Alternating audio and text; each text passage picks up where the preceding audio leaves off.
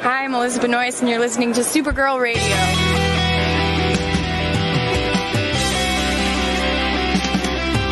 I think the CW are just trying to win the time slot war with Supergirl Radio. Supergirl Radio is going live every night of the week. How do you like it? Is becoming a human burrito a plus or a minus? I don't know. It does seem snug. I mean, they say you are what you eat. Oh no. Yeah. So I do a podcast called Supergirl Radio, and one of our segments is Lena Luthor, Boardroom or Ballroom, because she looks like a boss in this coat.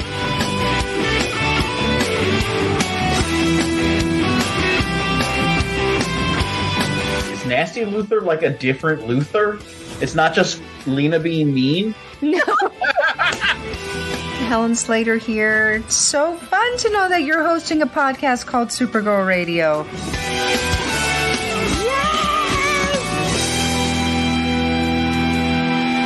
Welcome to Supergirl Radio, your source for all things related to the CW Supergirl TV series and the character of Kara Zor-El. My name is Rebecca Johnson. I'm Morgan Glennon. And for this episode of the podcast, we are live and wired to discuss and review the Supergirl Season 6 episode titled A Few Good Women. There were a few of them. Just a couple. Like a handful.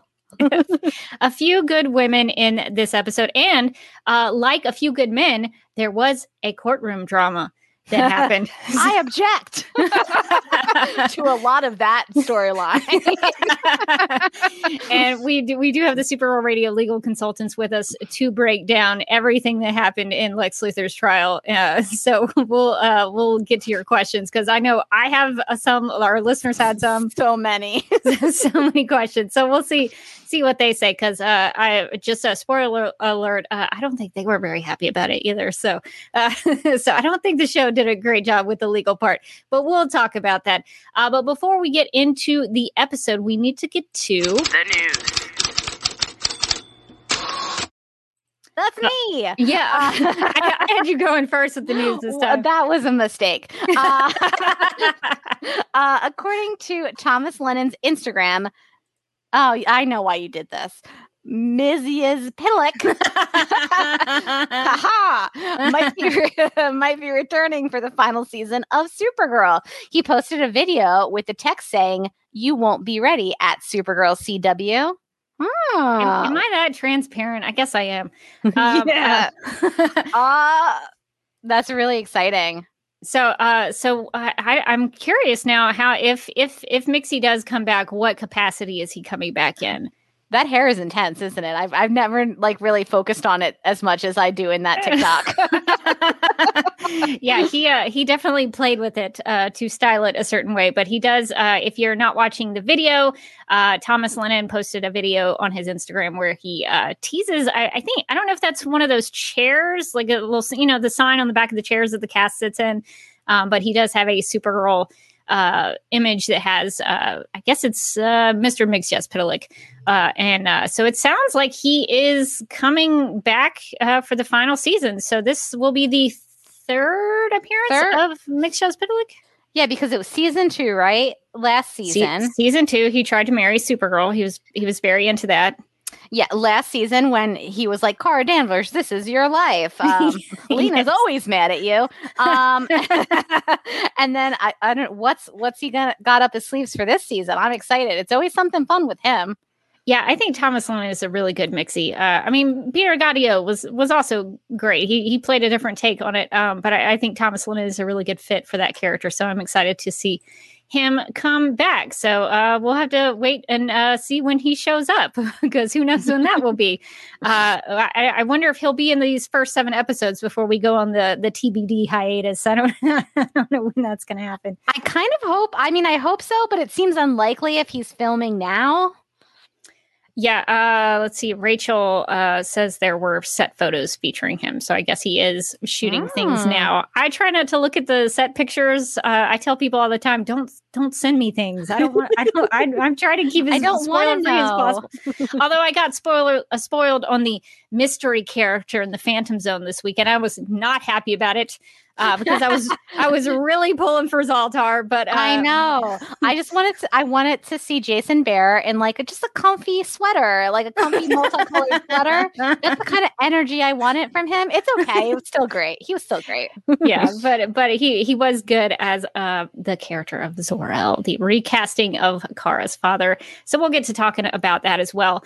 The other news that we have, and this is Supergirl Radio news, we are announcing a new contest. We like to throw a contest here on the podcast to give people free, awesome stuff.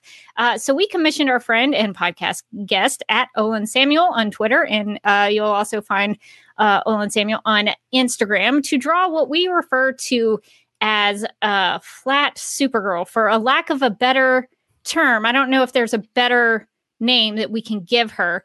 But this is what we're talking about here. And she is cute. She is the cutest.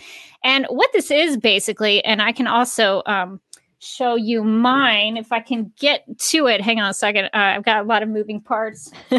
Okay, so I have my flat Supergirl here. Is she green screening? She's not. She's there's no green on her. She's good. A good thing it wasn't a flat brainy, or else it would just straight in. You would not see anything. So I will make this go full screen. So what this is basically we have a link in the video description that you can go and click on, and you can print out this flat Supergirl. If y'all have a better name for her, feel free to let us know. But you print it out, and I didn't do a great job cutting. I almost cut her foot off, but it's fine. It'll work. But you cut out the Supergirl, and then I just taped her to a little popsicle stick. Shout out to Steel City Pops, the best popsicles in Alabama, in my opinion. So you'll create your flat Supergirl, and then you'll take her with you somewhere. To some awesome location in your city, or doing mundane chores with you at your house, and you're just going to take a picture. You can either do a selfie with her, or you can just take a picture of her doing things or being in locations. Put her to work. Make her do some housework for you. Yeah. So the idea of this contest is you're going to take a picture, your choice, be creative as you like, with your flat Supergirl. And you're going to tag us in those posts. Can be on Facebook, Twitter, Instagram, and do it throughout the season. You can enter multiple times, take as many pictures as you want, and by the end of the season, probably in the series finale. It's not going to be the season finale this year. It's going to be the series finale. That bums me out. That does bum me out a little bit. But in our live stream, our discussion and review of the series finale, we will pick a winner of all the things. Pick a winner of the pictures that you guys tag us in. So tag Supergirl Radio, and we picked a hashtag Supergirl Adventures. So make sure you use the hashtag as well. That hashtag does exist, but I think they're like two posts on Twitter. So I think we're taking it over. Sorry. We're just going to co-opt it. So basically, we're just like the time slot used to be. Right. So we are going to just have fun with this. The idea of it is, Supergirl's ending, but you can literally take her with you. Yeah. It's sort of an emotional metaphor. She'll be in your heart, but also maybe in your pocket. Your purse, anywhere. So have fun with this. It starts now. If you want to print it out and cut it out while you're watching the live stream, go for it. So this I'll probably be trying some of these photo ops with my flat Supergirl, who is almost missing a toe. But feel free to start doing that this week, and we'll compile them and judge them by the end of the season. And the person who gets picked a winner, we'll send you some free stuff, because everybody loves free stuff. That's exciting. Maybe from TeePublic. So if you like stuff in our TeePublic store, we'll send you some stuff. And so that is our contest that we are going to do. I'm going to put Flat Supergirl away. She's going to, I don't know if I can. I have to highlight her with my microphone. I have to highlight this comment because it made me actually laugh as you were talking. Danny says, have her do something she would never do, like writing an article. Like going to work. Take her to work with you so she can experience what work is like. She's never been. Kara doesn't do much work. She could actually take some lessons from Nia, because Nia actually, she was like, I got a text message from Catco. I got to go to work. So, oh no, I've got to go to work. She was offended too. She was a little offended. Oh, what? So maybe your flag Supergirl could teach the Kara of the TV show a thing or two. So just wanted to let everybody know that is a contest that we're going to hold for the rest of this final season. So with that, Morgan, should we get started talking about the episode? Because we got a lot to talk about. We've got a lot to dig into on this one. All right. So here is the official description. Quote, as the stakes with Lex are raised higher than ever before, Lena must decide how far she is willing to go to stop her brother. Meanwhile, Supergirl and the team are faced with a challenge unlike anything they've ever dealt with before, and it brings Alex to her breaking point. I guess breaking point is throwing Chinese food against the wall. Is that... I mean, she wasted some Chinese food. That's dark. I mean, that's when you know Alex is really hitting a rough when patch. She's throwing the pot stickers against the wall. Oof, it's gotten real. All right, so I want to start this conversation off talking about power. Can we talk about power? Should we talk about power? I feel like we should talk about power. It is the theme of the season, as we all know. And I just want to point out, let's see, I'm gonna count how many times it was said. So the word power, 1, 2, 3, 4, 5, 6, 7, 8, with a variation on power with powerful. So I just want to play a clip from a couple of episodes ago, just to kind of get a conversation started. You can have a theme, but it doesn't all have to be okay. Well, now everybody's got to be about power. There's going to be a word of the episode. You can guarantee it. In the first episode, they're going to drop the word power 5 times. Rebecca, that was powerful.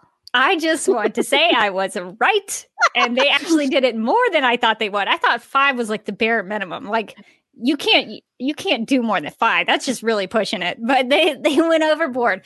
Vindication. But that's to be expected. It's the first episode of the season. This starting this new storyline. So I guess they had to get it in there, hit that theme hard. So I guess my question is, I could talk about the some of the writing and how I thought it was pretty awful and terrible. But maybe we'll actually be more introspective and thoughtful about it. So Morgan, who do you think was wielding power and who was lacking power in this episode? It's a good question. That's like a book club question. I like it. I like it. We like book clubs here. We do. We had fun with the last book club. All of me is thinking about this question. Not just a piece of me. Not just part of you. Not just part of me. All of me. Well, obviously, Lex Luthor is very powerful. He gives what I would consider an unhinged speech, and somehow it works in that courtroom. I think it's we also have Lena sort of taking back her power, going like, no, you can't just take over my mind control weapon and make it bad. But did she lose? But did she lose power by the end of it? Because she takes her power back, and she's like, "I'm going to look in the face of the person who's like kind of tormented me the most in my life, except for my mom, and I'm going to take my power back, and I'm going to say no, sir." And he flips it on her, and he takes her power away. I think by the end, but she's not down and out. She's like, "Okay, well, let's regroup." Who knows what's going on with Andrea ever. I think William's mad about something. He seemed real cranky. He just kind of watched TV all episode. I guess he was supposed to serve as the audience ombudsman. Is that the correct use of that? I'm trying to use it up. Have bigger words in my vocabulary. But I guess he was like supposed to be the audience, like watching the trial as it was happening. But it also kind of seemed like he didn't have anything to do in this episode. The world's fastest court trial. Yeah, it did seem like it happened within like a day. I don't know. And then, of course, we have Kara, our main character. Show, our main character, who had lost her power in the Phantom Zone, but then rediscovers a figure from her past. It's Zor-El. Zor-El, who's kind of gone a little bit Phantom Zone crazy, but like not as much as you'd expect. So like, good for you, dude. Good for you. And then I think, for Nia, I think it's a big power episode because she gets to train a thing we almost never get to see her do when she's trying to develop a new power. Usually they just pop up randomly. So I thought that was fun. And then Alex obviously realizes by the end of the episode when she's throwing those pot stickers that she's kind of powerless to save her sister. So, yeah. And one thing about Dreamer, which I thought was really interesting, is that Brainy has to give her a pep talk because she feels like she's not as powerful as she should be, that she wishes she had the ability to control her power a little better and be a better hero. So that was kind of an interesting little wrinkle for Dreamer there. But I'm curious about what other people thought, because I think I agree with you on most things. The one character I don't think we mentioned was Lillian. Do you think she's listen, Lillian, like if she had a word, I think it would be power. She knows how to rock a power suit. She knows how to be the most powerful person in most rooms. She knows how to flip the script when you think she's out. She's like, actually, no, I'm not. So she does sort of change midstream on what horse she's backing. And by horse, I mean child. Horses do play a big part of the Lex-Lena relationship. That is true. Lena's still mad about it. I mean, Lex is still mad about it. Clearly. I'm surprised it didn't come up in the trial. I thought it would have been great as he's ranting and he's like, she was always off with her horses. I was never invited to ride. If it had continued on, I'm sure he would have introduced that as some kind of evidence. There's probably like on the cutting room floor, like 10 minutes of John Cryer just like talking about horses that they were like, I think we went too far with this. Yeah, so there are lots of good thoughts here in the chat. Taylor says William was deflated by the end of the episode. Yeah, he was sort of kind of giving up. He was like, what's the point of this anymore? Which is the question I was kind of asking about Catco. So I'm glad he voiced it. And also to that point, Andrea's kind of feeling powerless. She says, what did she say? She has some great line about how she had messed up with Catco. Oh, you would think that she'd be feeling a little bit better about all that fraud that she did last week. She did do some fraud. And she got away with it, presumably so far. So. Yeah, and I guess things are fine with her and her dad. I don't know. Andrea, maybe look at the silver lining and think about all that fraud you got away with. You're cool. Yeah, she feels kind of down and out about what happened to Catco, but she wants to talk about the power of the press. So that's her whole driving force, I guess, of the season. She wants to build Catco up because she completely eviscerated Obsidian North, which. And almost some people's brains. I know, some people's brains. And so Andrea is a character I have questions about when we get with the legal consultant. I have so many questions about Andrea, by the way. Does it seem to you as if everybody is forgiving her very fast and very easily? I guess this goes back to the question we had before, is like, how is Cat, like, why is she still working there? She should not have that job. Why has she not been fired? I don't understand how she still has a job. I don't know. I guess Obsidian North, but see, Obsidian North and Catco were connected, right? They were connected, definitely. Yeah, they were like one parent company. From what I understood, like, let's see the org chart. I ask this a lot, but if I could just see the org chart, how do they connect? Yeah, because I would assume that, like, if you screwed up one company and completely eviscerated it to the point of trying to mind control the world, it doesn't seem like people would be really happy about you running the other company. It doesn't seem like people would trust you, but I feel like, do you remember that 30 Rock joke where it turns out that like NBC is owned by Scheinhardt Wig Company? Yes. Like, I feel like there is an org chart on 30 Rock. Yeah, pulls it down in the that's what we need. We need to find out, like, what's the Scheinhardt Wig Company that's that's like the Catco and Obsidian North holding company, like that's over over top of everybody because I don't. Why is anybody allowing her to still be the CEO? I don't understand. I don't understand it either. But I guess they trust her enough at Catco that she is still running and assigning things for Catco magazine, which they said it was a magazine this week. Okay, cool, fun. Last week it was a newspaper. This week it's a magazine. It's great. Well, I guess she was doing her l'exposés as like editorials in the magazine. I guess that makes sense. That tracks. But it also kind of seems like that would be outdated by the time putting a magazine together is not like a quick turnaround. No, I actually have to publish a magazine for my job, and I do it once a year, and it stresses me out, and it takes me like 3 months to do. It's very hard. Like you're not just like opening up InDesign and going like, hold on, I'll just put it wherever. Like what? Did they not watch The Devil Wears Prada, where Meryl Streep talks about how cerulean blue becomes a popular color? Like, do you think that Anna Wintour is just like, okay, let's just get out the daily magazine of Vogue? What? No, that's not. I guess maybe Catco and its worldwide media. I guess they've got it down to a maybe Catco, real science. Maybe Catco is more like People magazine. It's just like maybe like you open it up and there's like a lot of pictures of like people taking out their garbage, like local national city celebrities like taking out their garbage. Like Supergirl, she's just like the rest of us. Now I would buy it if it was more like a People. Yeah, me too. That comes out pretty quickly. And there's the font's really large.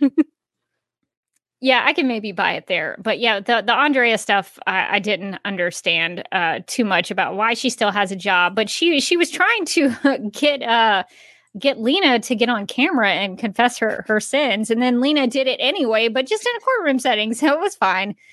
So that was really interesting. It seems like Lena, I guess, because of her own experiences of kind of flirting with the dark side, seemed to really give up on, like, just really accept Andrea, despite the fact that, like, I don't know, what's the timeline on this show? How many days ago was it that Andrea tried to kill someone? Like actual murder. She's like, Lena, I do have to say thanks for talking me down from that murder. Lena's like, please, who among us, right? Am I right? She did a little fraud. She did try to kill Supergirl. So she has done some things. In the reality of the show, I need to know a timeline, because in the reality show, how long ago was that? Like, how much time is passing? That was a question I had a lot in this episode, especially with the courtroom stuff, but also like them trying to find her from the Phantom Zone. Like, how long's she been in there? How long's it been? It seems pretty quick, because didn't they? In the premiere, which was actually supposed to be the season 5 finale, but we'll call it for the premiere because technically that's what it was. But they defeated Leviathan. Who we still giving up on them. It's just want to remind everybody, it's episode 2 of season 6. We still don't know who the head of Leviathan is, and I don't think we'll ever know. So I guess that's a thing I'm going to have to make peace with. But they defeated Leviathan, and then Supergirl goes into the Phantom Zone, and it seems like they just picked it up from there. So it seems like a really quick turnaround. Seems like everything's happening right after each other. So I don't know the exact timeline, but it seems like things have progressed quickly. So I guess, Morgan, I'll turn it over to you. What are some things that you want to talk about? What are some characters? Or just remember, we're going to save all the legal stuff. All the legal stuff for a special segment. I can't wait, because that's really so much of that is what I want to talk about. Let's see. What do I want? Well, I guess like the car stuff I thought was pretty interesting. So I do have some questions, and specifically for you. And I was going to text you, and then I was like, I should save it for the podcast. I'm nervous. The Phantom Zone, this interpretation of the Phantom Zone, I want to know, is this how it's been in other comic versions? Because it seemed like, are there Dementors usually in the Phantom Zone? And the Dementors? Yeah, is that like a Phantom Zone thing that's popped up in other versions? It seems new to me. if I remember correctly, Smallville had some actual phantoms that would fly around. I've never seen any that looked like kind of living beings. That Normally, suck the joy out of you. Is that felt like a new wrinkle? but if you eat some chocolate, you'll be okay. You'll recover pretty quickly if you eat some chocolate. No, I think this was different in the fact that, yeah, they actually like Smallville had, phantom like things. Do you remember at the end of season 3 when those like phantom thingies like carried rain away and that's how they got rid of rain?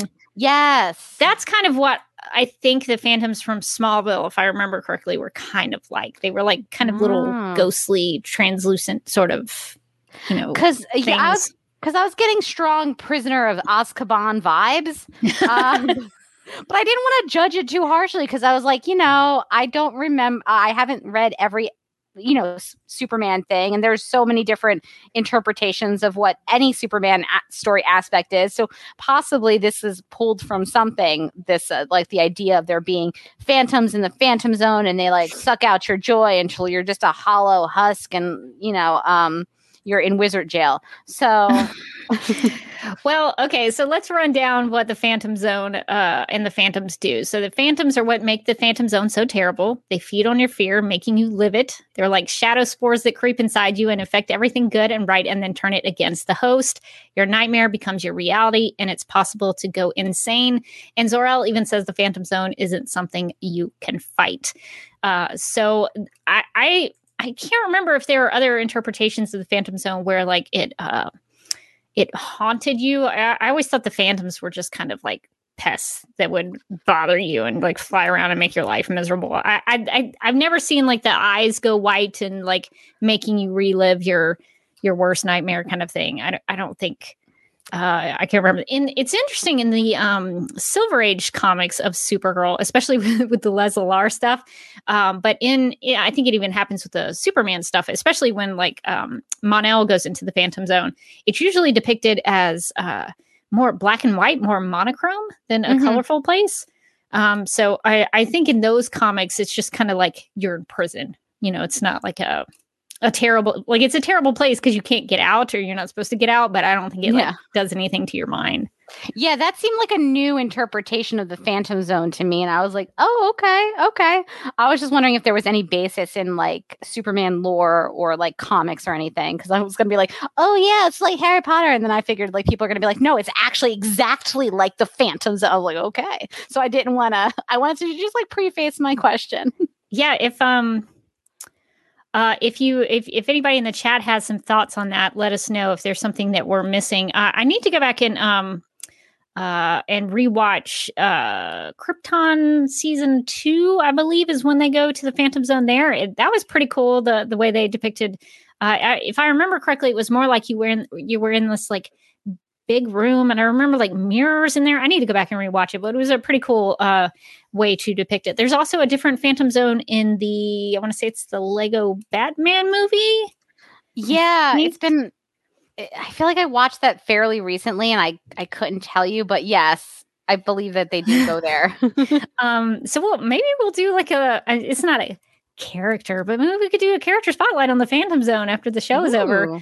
We could. Since we didn't get a chance to do it because surprise, the show came back and we weren't prepared for it. Whoops. So maybe we'll tell us. we'll go back and do some research on the different depictions of the Phantom Zone. Now, do you think that Zor-El is real? Or do you think that he's like a figment of her imagination caused by the Phantom Zone weirdness? Okay, so we have some listener theories about that, actually, that I was going to do in the feedback, but now seems like a good time. So Katie wrote in with 2 theories. She says, I have a theory that Kara's dad isn't really in the Phantom Zone, but is actually a figment of her imagination meant to discourage her and slowly attribute to her insanity while there. She also has a theory that, she's worried that Lex will convince the DA to bring charges against Lena. So that could definitely happen. So Katie thinks that maybe something's going on with Zor-El. And Gina also wrote in about Zor-El saying, quote, I'm a little suspicious about Kara finding her actual father in the Phantom Zone. I don't know if her getting her mother and father back is conducive to her whole story arc about losing her whole world, unquote. So Morgan, what are your thoughts on that? Because I think Gina makes a really good point. If the thing that really attracted me to the character of Supergirl and what I think made her so different than Superman is that she lived on Krypton. She had a life there. She had a family there. And then Krypton exploded. She lost all of that. And now it seems like on the show, she's just going to have a happy ending with her mother and father. And so I don't know. That takes away a little bit of the tragedy of her character that I always thought made her so hopeful. Yeah, I agree with that. I can also see a scenario in which the Zor-El, who's been in the Phantom Zone for a really long time, still looking great, by the way. Jason Baird. Well, it doesn't age. Time doesn't pass there. I was texting Sarah from DCTV After Dark, and we used to love Roswell in high school, and I used to have such a big crush on Jason Baird. And so when he popped up, I was like, oh, and then so I'm texting her pictures like he hasn't aged, and he really hasn't. It's insane how young he still looks. Yeah, there's something about that Phantom Zone beard.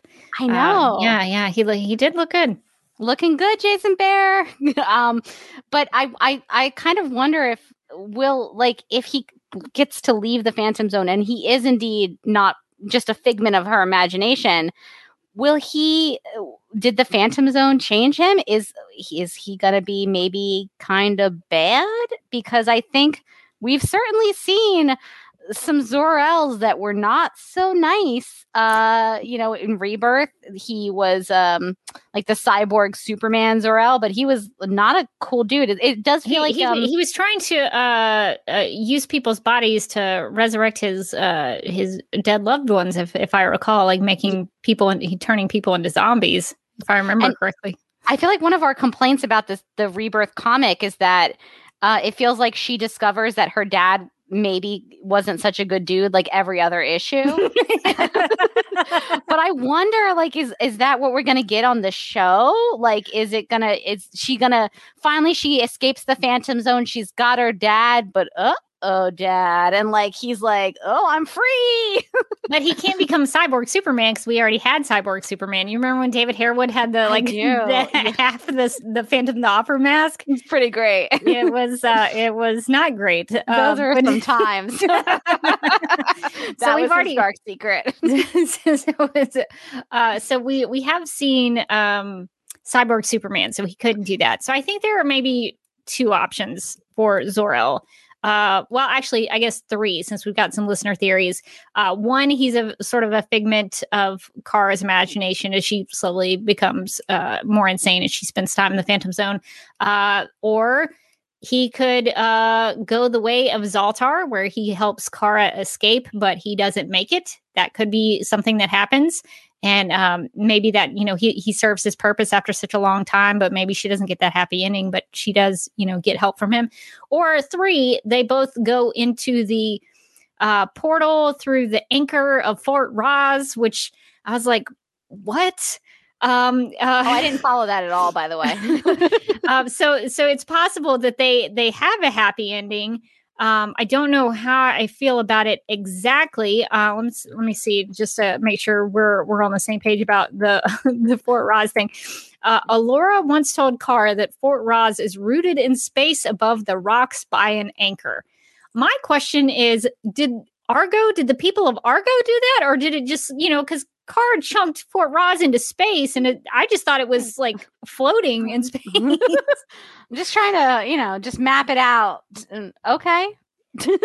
Yeah. So that's very confusing. I feel like sometimes with the Supergirl storylines, instead of just kind of doing something direct, they like come up with the most convoluted explanation that like, I feel like it's hard for me to follow it. And like, what is the casual viewer of this show? Or like they following that it's rooted in like by a thing in space, the Fort Roz, or because I'm not. I mean, if we're having trouble with it, the general public who doesn't really know much about this stuff probably is like, okay, whatever. I guess that's a thing. So I guess maybe people, I don't want to underestimate people's ability to understand stories. I can accurately describe my inability to understand stories. Oh yeah. But I don't want to judge anybody else's. So I'm assuming maybe people at least will have heard it. I don't know if they'll have understood it, but yeah. So I guess there is that. That's kind of how they're supposed to get out of the Phantom Zone. They've got to go through a portal in the base of Fort Roz. And we saw at the end, and we saw at the end of the episode there was a portal. They did find it, if I remember correctly. So yeah, well, a couple of the Phantoms escaped the Phantom Zone. So in some ways, I think that they can really thank the Super Friends for there being a way out, and also Silas, the vampire alien from Transylvania. Did them a super solid. He's like, sorry about your possession, though. We do feel bad about that, but thanks for that little crack in the Phantom Zone. Yeah, I was a little disappointed that they just left a portal to the Phantom Zone open. I was like, what are y'all doing? What are you doing? But just they got it worked. Yeah, just in case she wants to walk in. It's like a doggy door to the Phantom Zone. Now why open. did you do that?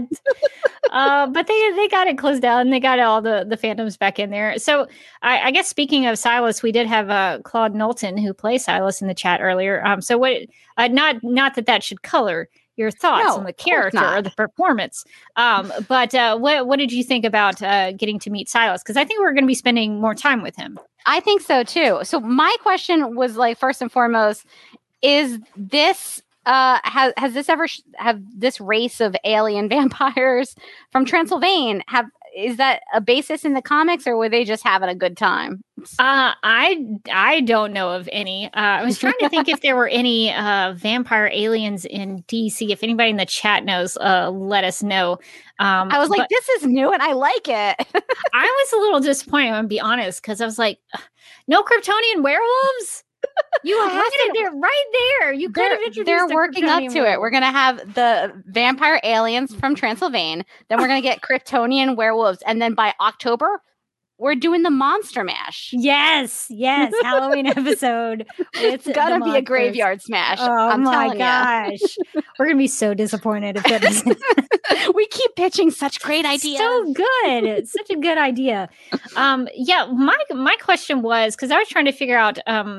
Because it was so specific for him to be a vampire. He could have just been, I mean, we've seen aliens before where they have interesting ears, or they have, things on their hands or their arms or something. But he had a very vampiric need to get the blood, and he did a lot of the same things that Sam Witwer does on Being Human when he is a vampire. He's like, I work at a hospital, I'll just steal this blood. gotta break into the blood bank. What is the alternative, though? Silas is kind of in a tough position, but it does make me have some questions about his homeworld of Transylvania. Where are they getting the blood from there? If everyone's vampire. That's a good point. Who are they getting the blood from? Is that how they all become vampires? Or they're is that constantly turning each other into vampires? It's just a never-ending cycle. That's how they have a whole planet. A vampiric human centipede over there. Or is it a thing where like a Kryptonian thing where suddenly she's super powered on Earth because of the yellow sun? Maybe when he got to Earth, he was like, oh, what a great planet. He's walking outside and he's like, why do I want human blood?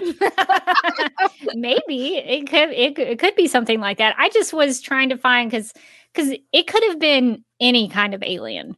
Any kind. I mean, you could have had Kryptonian werewolves. So why a vampire was my question.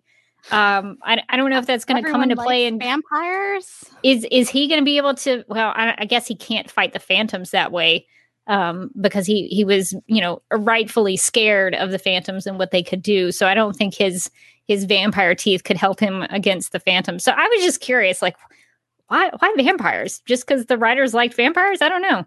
It did kind of feel that way, honestly. It was you know what, zany? vampires. And like, listen, I kind of like that chaotic energy. I'm kind of there with them, honestly. I was like, why are they at a blood bank? Is that a vampire? Am I watching Buffy? I'm into it. I will say, Claude, you rocked the fangs really well. Good luck.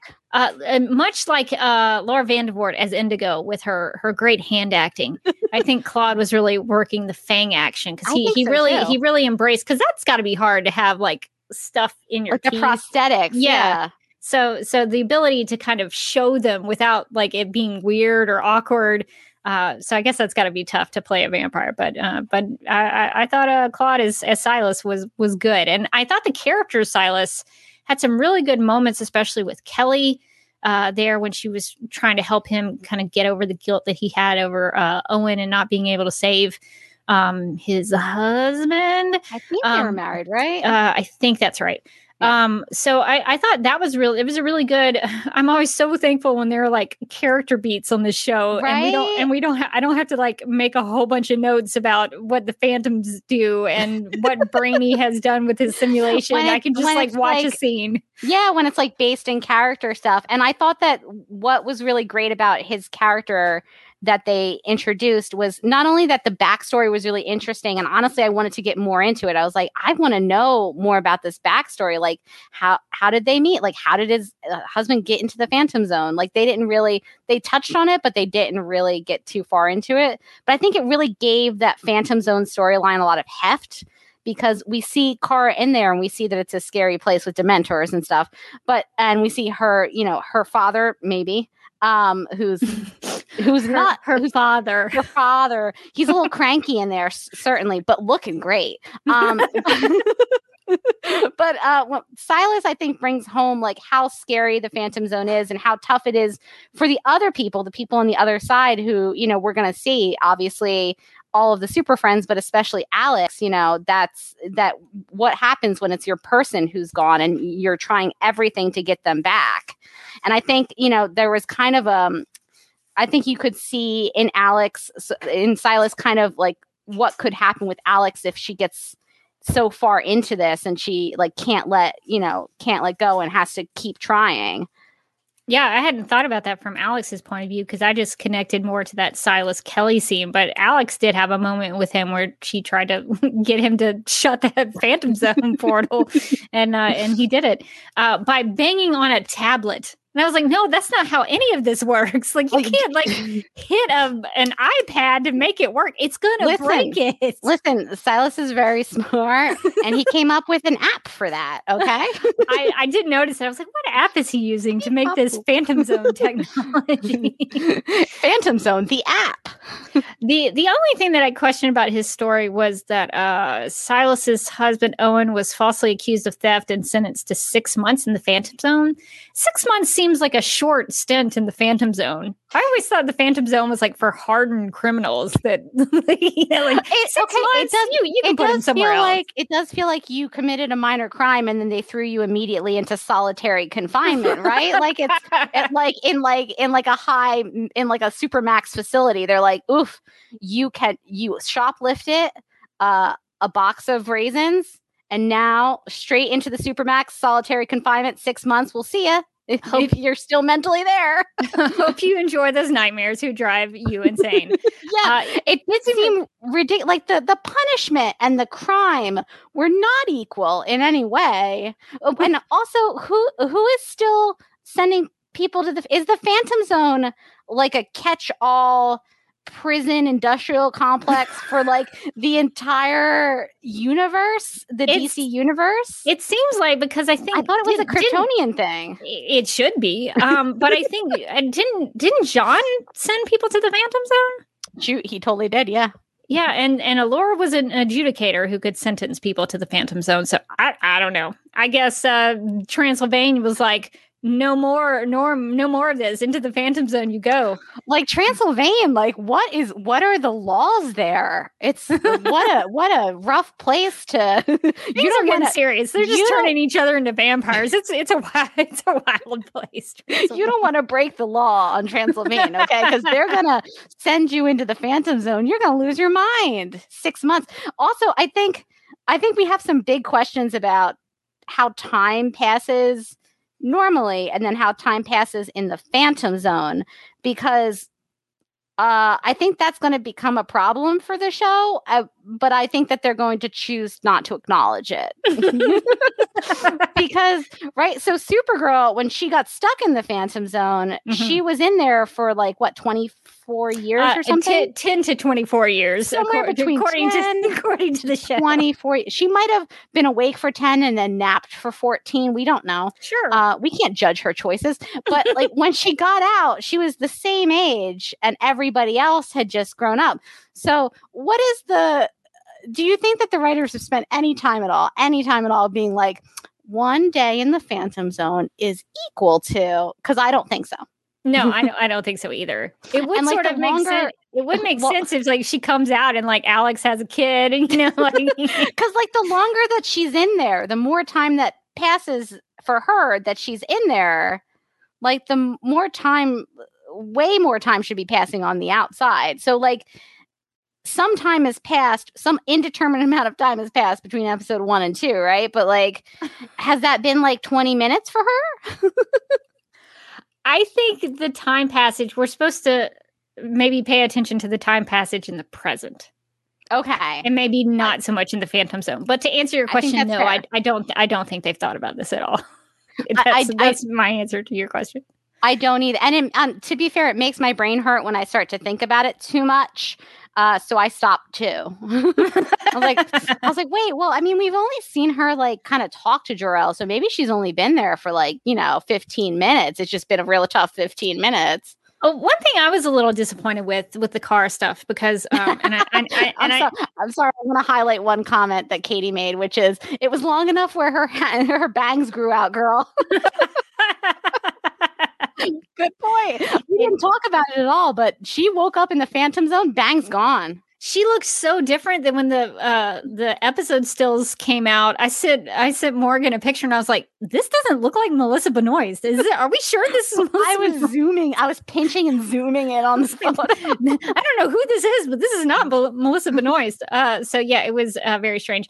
I was a little disappointed with the Kara, like the Supergirl in the Phantom Zone stuff, because I thought episode 2, all Phantom Zone, we're going to get in there, we're going to like spend time in the Phantom Zone. And it was just a couple of scenes. Like it felt like it was more Lex and the Super Friends than it was in the Phantom Zone. And this is her reconnection with her, she thought, dead father.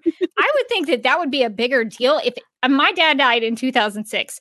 If I had the opportunity to meet with my dad again, I wouldn't immediately go, hey, let's go put ourselves in a dangerous situation. Yeah, I'd be like, hey, let me take this in a little bit and talk to you before we go out into a dangerous situation that puts both of our lives at risk. She didn't even be like, hey, let me tell you about my life. I have this sister and I have this job I don't go to and a series of uninspiring love interests. And like, she didn't tell him anything about her friends, about her life. She was just like, all right, Dad, here we go. Out the tunnel. Like, I kind of like the Phantom Zone stuff. Yeah, I thought it was going to be all Phantom. I thought we were going to be in the zone. Oh, the Phantom Zone. I like it. But we really weren't. But at least the Silas storyline, right? That connected to the Phantom Zone. I felt the emotion of that. It was the other stuff where I was like, what are we doing? Yeah, I was not happy with the lack of Phantom Zone. I wanted more Phantom Zone out of all of that, but maybe that's coming. Maybe that's for a future. I'm sure there's a whole progression of the Phantom Zone storyline coming up. Now they let a Phantom out, and poor Silas, he's just trying to live his life, drink his blood in his kitchen. What's going to happen to him? They have recruited him to relive the most terrible parts of his life. which he did for them to be next to them, right? They were like, could you just sit down for a second? Just tell us all about the most traumatic parts of your life. He's like, sure, bro. And then they're like, okay, we're just going to let some phantoms out. They're going to possess you. It's like, what? That doesn't seem like a fair. Did they at least take him out for dinner after this whole thing? Like their agreement with him was they would not report him to the authorities about his blood robbery if they worked with that he worked with them. So I guess they could at least take him out to like it's the just karaoke bar, right? a minor little bit of blackmail, I think, is what's happening. He spent all that time creating that whole system so that he could get into the Phantom Zone. They just jumped on that and they yelled at him the whole time. Like, hey, I'm sorry. That doesn't just happen. He needs like a second to think. I was going to like report them to their own HR. I was like, excuse me, this is a hostile work environment. You give Silas some space. Yeah, I guess the HR department is Magan. She's the one who was like, you need to cool it. So true. Well, now that we don't have Pam from HR and the DEO anymore, poor Magan is going to be, oh my gosh, that's going to be a tough job for her. Do we have the DEO anymore? Because Jean mentions Fort Ross files. And I was like, where are you getting Fort Ross files? Isn't that from the DEO? You're right. Do you just keep that at your house? Is that just in the He's tower? like, hold on my Fort Ross files. He just like pulls it out of his wallet. What? He's got him folded up. In defense of Silas, Claude says it wasn't his choice to smack the iPad. So, so we'll take that into consideration about that. Because I just know with my iPad, I've broken screens and things. So I know it doesn't work. And Nicole says, as a scientist, I can 100% say that a failing experiment does not get better when you smack the tech. So there's that. I have often when like something isn't working on my phone going like, come on. So I understand the impulse. Oh no, I do not hit them. I recently, just within the last week, RIP to my external hard drive. No, it was devastating. I think I dropped it maybe a little too hard, and it just all my files are gone. Oh no! Oh my god! That's like making me sweat. Oh, it's so horrendous. Because I took it just for a fun fact. I hate Best Buy because it's actually the worst buy.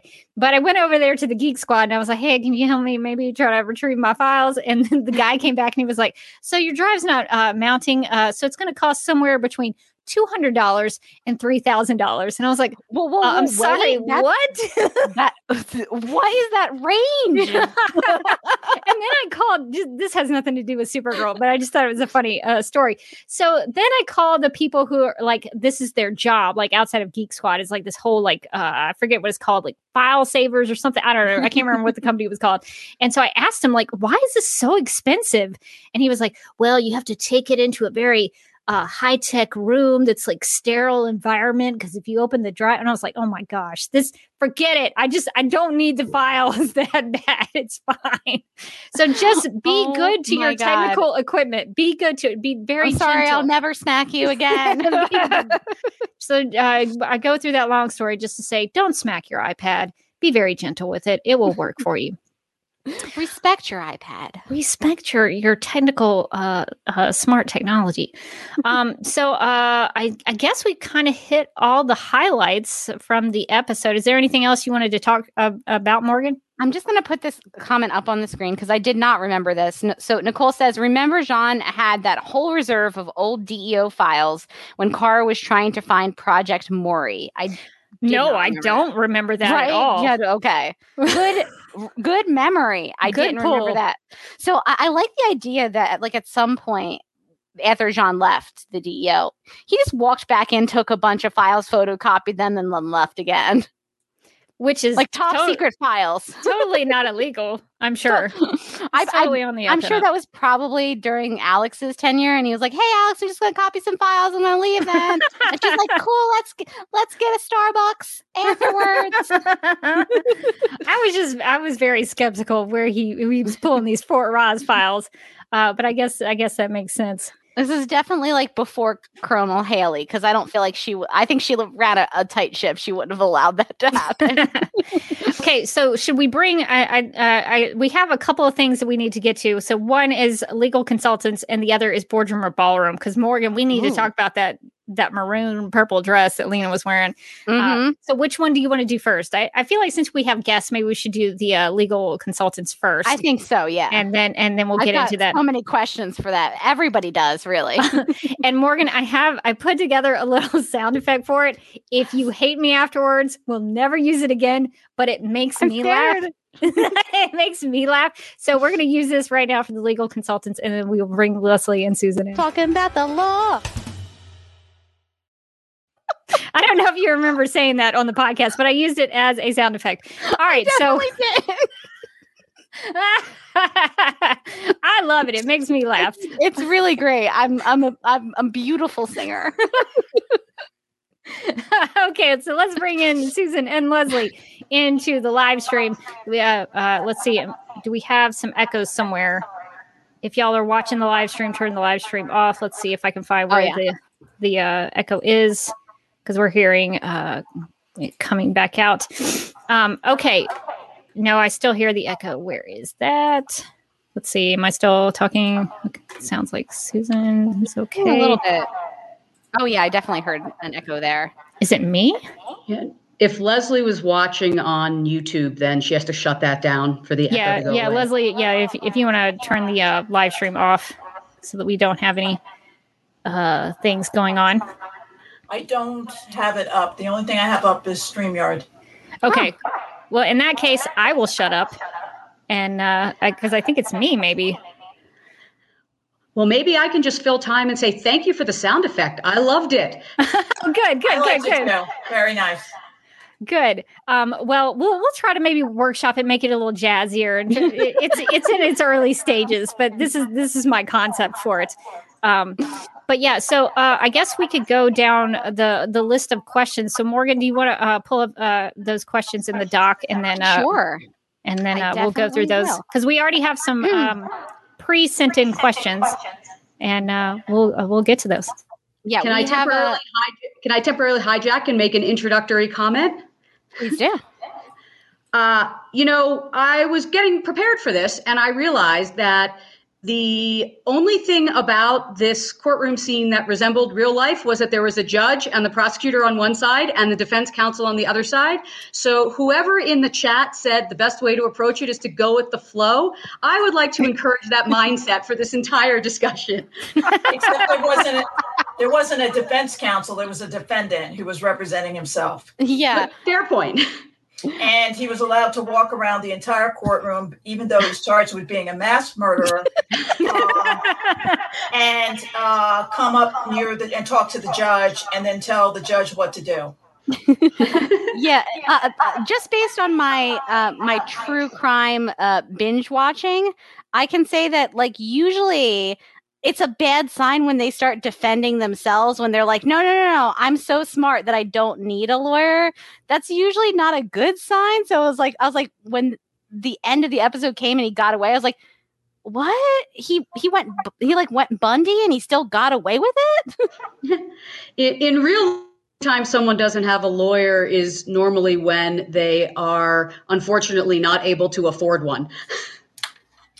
Yeah, or they think they know everything, and also they suspect that they can get away with saying things that an attorney could not get away with, because then the attorney would be disciplined by the judge and the bar. And also the judge has to help self-represented defendants. The judge was lame. The prosecutor was terrible.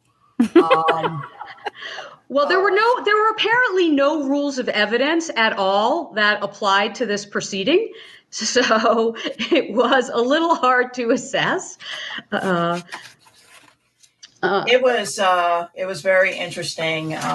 So I'm ready for the questions. And one thing that I could not believe was Lena saying Eve was the fruit of the poisonous tree. I found that highly annoying. Eve cannot be fruit of the poisonous tree. Fruit of the poisonous tree is a constitutional doctrine that applies to the government, the United States, or a state government that tries to use illegal evidence that's derived from, or use evidence, good evidence, but it's derived from illegal evidence, such as you derive evidence from an illegal search and seizure. And the illegal search is the poisonous tree, and whatever evidence you derive from the poisonous tree is the fruit.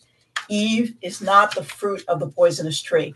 What she is an impeached witness whose credibility has been attacked. And you don't throw out her evidence in the middle of the trial.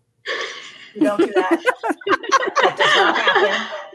the prosecutor gets to try to rehabilitate her, but the evidence doesn't get thrown out. And a good prosecutor would have brought out on her direct testimony that she actually had a relationship with Lex, and wouldn't have given him the opportunity to engage in this cross-examination where some sort of surprising bombshell came out to the jury that accomplished something. How did the prosecutor? I question the quality of the prosecution in the case as a starting point, setting aside that she created her entire case based on one witness that would clearly have been rattled by the defendant representing himself. Yeah, I had a lot of questions about the prosecutor and their case, or lack thereof, that it all fell apart once they found out like this piece of information that didn't seem like it was super well hidden. No, the prosecutor should have known that Eve was in love with Lex. What did she think was going on with Lex and Eve? Is that something as a prosecutor you would ask your witness? Like you would want to get that information before she goes up on the stand to prep the witness for it? Absolutely. Yeah, yes. And she should have been, you prep your witness to have tactics on how to deal with an attempt to impugn or impeach her credibility and to make her look bad.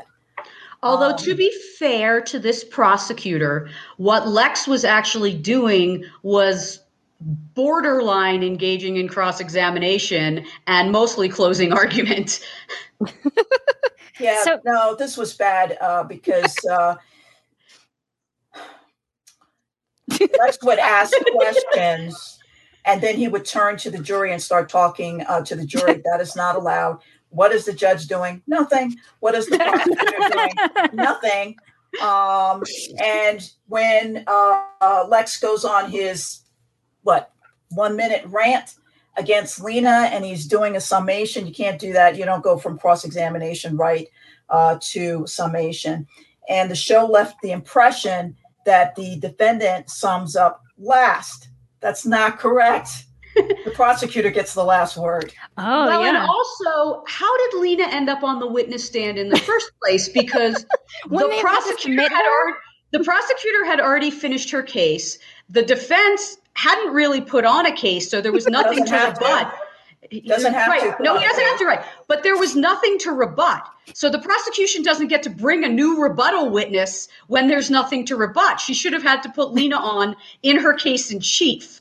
Well, she was attempting to bolster her case and bolster Eve's testimony. Yeah, but you're not allowed to do that. No, you are. You are. When your case is being attacked, and you are allowed to bring in rebuttal witnesses. But Lena went from watching the trial on TV in the same purple outfit to wearing the same purple outfit, walking into the courtroom and getting on the stand. Lena had to be listed on a witness list. Yeah, I was going to ask that. You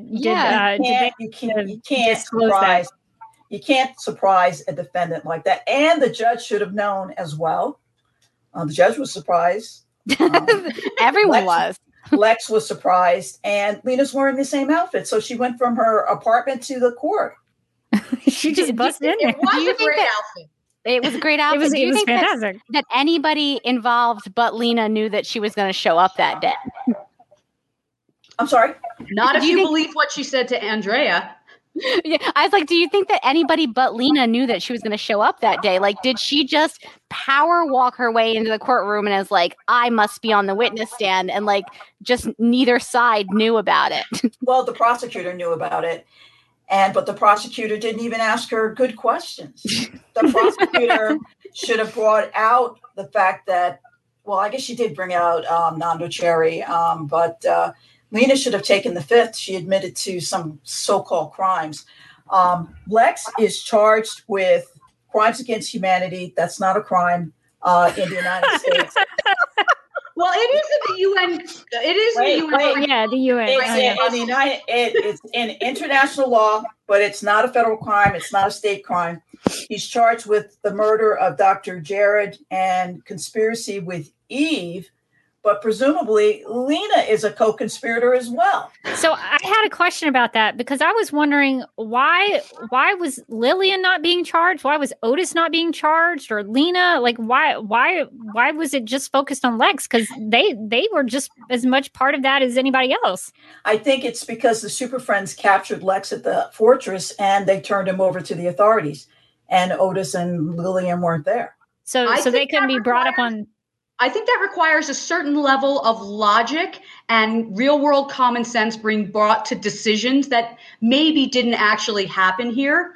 But can I flag what Daryl just said in the chat? Because he makes a really good point, which is that going backwards, Lena pled the fifth under circumstances where she could not plead the fifth. But here, where she should have, she voluntarily walks into the courtroom. Exactly. I was going to make that point. Herself.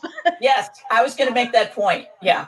And Lena thought that she did a really good job, but she did not. But she's, I'm sorry to say, she's trying so hard. No, but Lena thought that she had trapped Lex because she got him to admit that he stole Nanda Cherry, turned it around, and used it as mind control. But Lex turned it on its head and said that she could have committed the crimes for which he was standing trial. And what that is called is third-party guilt, that someone else did the crimes that the defendant is charged with. And that's the reasonable doubt. But you see, Leslie, it was all about the motive. Lena was going to mind control the world for good. She was going to make everybody nicer. So doesn't that make a difference? It does not. I also had a question about like Obsidian. Would nothing have come out of that? Like if your technology was used to nearly kill a bunch of people, like there wouldn't be anything? Well, against Andrea Rojas? Yeah. Or somebody involved. Yeah. Well, it depends on their intentions. Because there is this doctrine in copyright law that if there is a legitimate non-infringing purpose for the tech, then you can't hold the tech responsible for people engaging in infringement. That was the Sony Betamax lawsuit from long enough ago that I don't No way. That's when. Funny. Yeah. Like originally when the Betamax came out, all the Hollywood studios sued saying you are letting all of these consumers record television programs and that's a copyright infringement.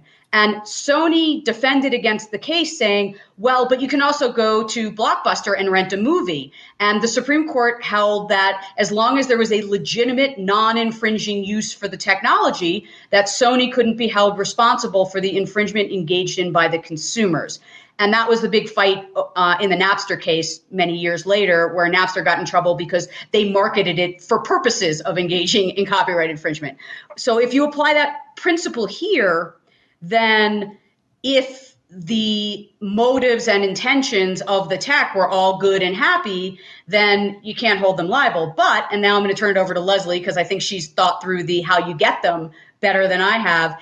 If the motives and the steps that they took were not completely innocent, then take it away, Leslie. I don't think I think it's an invasion of privacy to try to control someone's mind, and that should be a crime somewhere. It's basically an assault at minimum. Does that have a constitution impact? Because if you're mind controlled, how do you have freedom of speech? How do you have freedom of religion or all your other freedoms? Because you're mind controlled. You don't have freedom. You lose your free will. Does that impact the Constitution? All those constitutional rights are vis-a-vis the government. Party.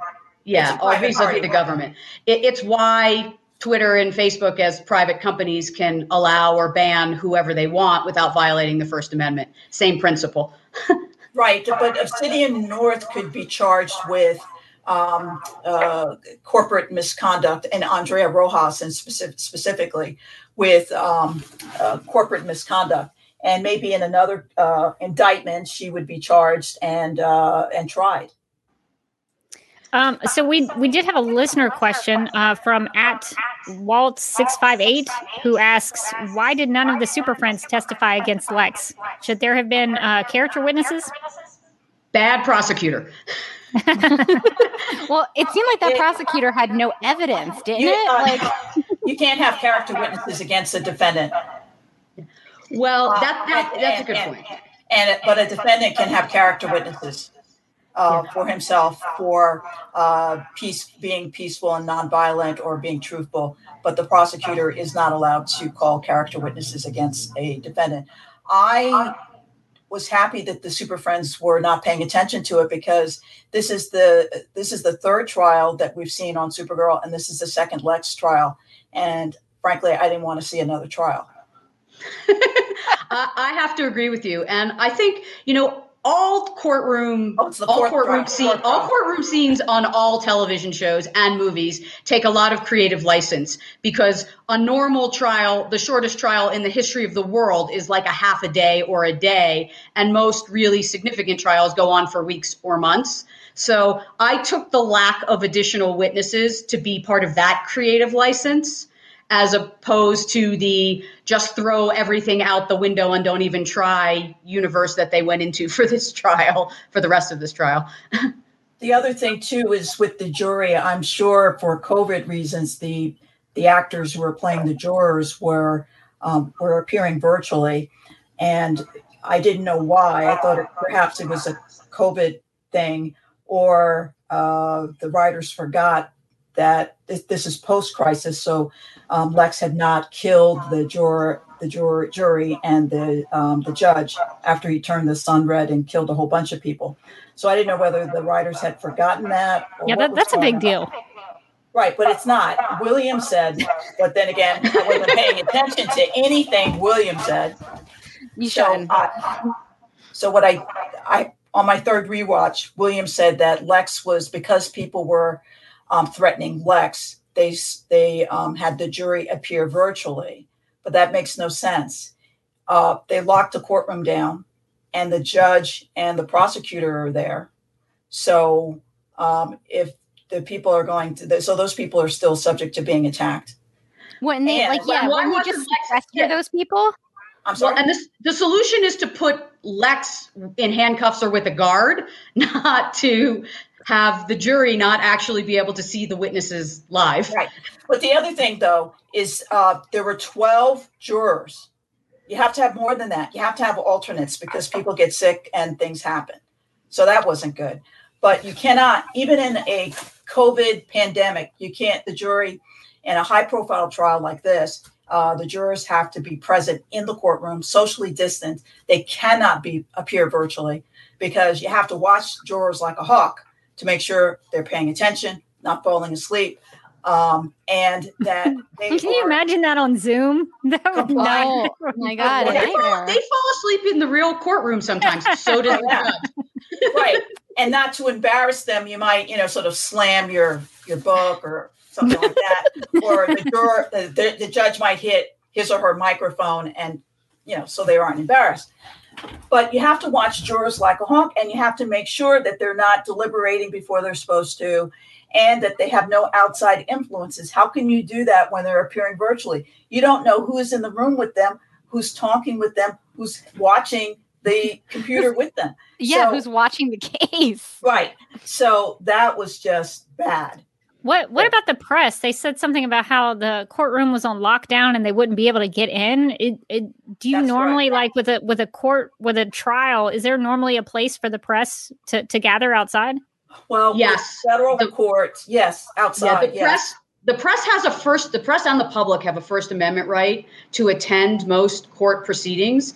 During COVID, they have, in high-profile cases, made accommodations. For example, having one pool reporter, but if there are cameras in the courtroom and you can actually see everything going on in the trial, it's a little bit less of a compelling argument that you should also be able to be there in person during a pandemic. But in most high-profile trials, criminal and civil, there's usually a row set aside for the media. Right, but there's different states handle it differently, and the federal system handles it differently. The federal court isn't too keen on having cameras in their courtroom. The United States Supreme Court still will not have cameras. They barely will let you have an audio recording, and they finally, I think, just relented to having an audio recording, and it's not simultaneous. You have to wait, and then you get a copy of the proceeding after it's over. Federal court is not too keen on, as I said, cameras in the courtroom, and certain state courts, you got to get permission from the head judge, and you have to have tons of notice. It varies from state to state. Some states, like California, they're just, and state of Washington, they're routine. And so it's a kind of a real patchwork. But whether there's cameras or microphones allowed or not, there's actually a constitutional right of access for the public that the press is the one who argues most of the time. That's a First Amendment right. Well, one other point I would like to raise is how Andrea Rojas said that she doesn't want Catco to be, or last week's episode, she didn't want Catco to be a clickbait rag, but it is a clickbait rag because she put up at the first day of the trial like 3 panels of a picture of Lex, and it said guilty, guilty, guilty. She maybe jumped the gun on that a little. Well, to be fair, how she has Catco is still an open question, given that. Thank you. Given that Catco, at least last I checked, was part of Obsidian North, and Obsidian North went under. How did she end up with I do not understand how she ended up with Catco. In theory, she got her father to buy her shares in some shady online thing suggesting it was a publicly traded company, but then somehow Catco mysteriously disengaged itself and got sold back to Andrea, secretly without the board or her father or anybody knowing this. I don't understand. And by the way, how they're not going to be bankrupt when everybody gets done suing over the Obsidian tech in the first place, I'm not sure. Oh, no, it's driving me crazy. The whole Catco thing, that they seem to be just sweeping the Obsidian thing under the rug like it wouldn't be this huge problem. It's driving me kind of up the wall.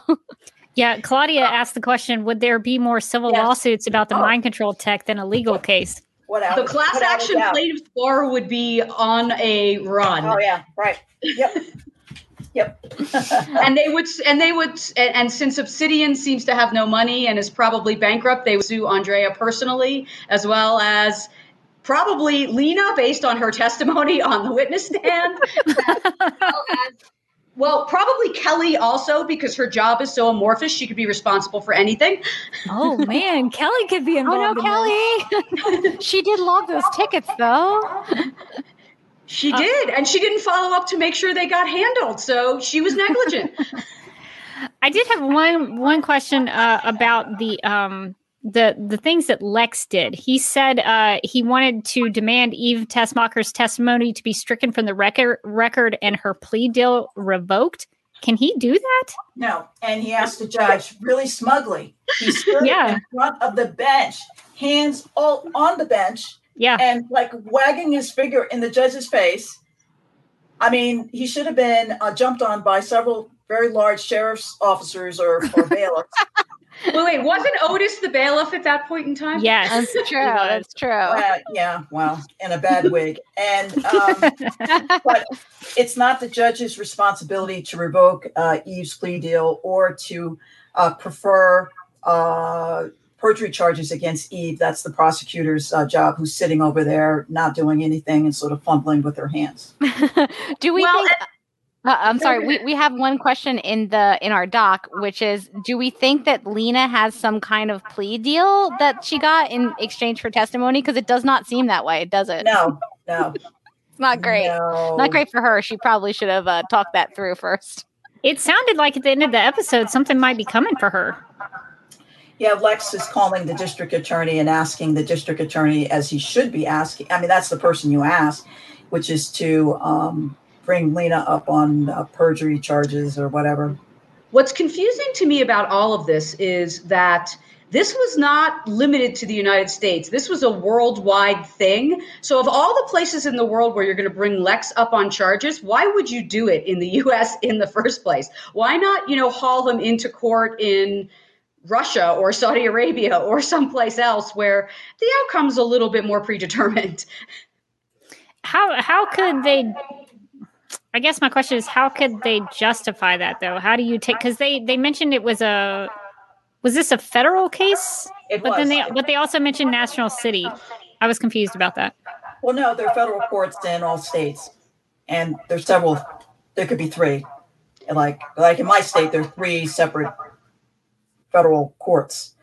So yeah, he committed crimes against people everywhere, and so and who knows where he actually was physically at the time. So I think you could make a pretty good argument that he could be charged in other places also. So would he just go from country to country and get put on trial? Is that how that would? I think the better way to do it is to take him to The Hague, and like where the Nuremberg trials were. Oh yeah. That's probably the closest thing. And also, thing. Conveniently, where crimes against humanity is actually an offense that you can charge someone with. Exactly. You wouldn't want to do that. Well, are there other aspects before we let you ladies go? Are there other aspects that we didn't talk about that you wanted to mention? Yes. How about speaking truth to power that the prosecutor asked Eve about? I found that particularly annoying because what that is an injection, a non-nuanced injection of social justice in a courtroom proceeding, which the prosecutor is asking a witness to identify who's the perpetrator of a crime, and that's not speaking truth to justice. That's not an example of speaking truth to justice. Eve probably has spoken truth to justice in the sense that she's standing up outside the courtroom, she's standing up to Lex and saying and turning state's evidence against Lex and testifying against Lex. But once you're in the courtroom and you're asked to identify a defendant, that's not speaking truth to justice. That's just normal procedure. And the prosecutor saying, speak truth to justice, that's basically telling the jury to send a message, and prosecutors are not allowed to say things like that. That's a good point. Yep. So I think I would like to end on a positive note and simply observe that as I was digesting the absurdity that was this entire courtroom proceeding, I remembered that this is a TV show about people who can fly, and took it with that in that spirit. It was pretty entertaining, if not at all realistic. And so at least I kind of got a lot of good laughs out of it. So I thank the show for that. Yeah, I think that's how we have to look at it. At least we did get a great entrance for Lena. She stormed into the courtroom. It was very dramatic. She walked in like a boss, like she was taking over that courtroom. She didn't really think through the repercussions, but she looked great while doing it. She looked and her great. outfit was awesome. Very, very good. So good. Well, I think this is going to end our time with the Supergirl Radio legal consultants. Leslie's going to come back for some snap judgments with us because she is a Legion of Super sponsor and she has those privileges. So we will actually...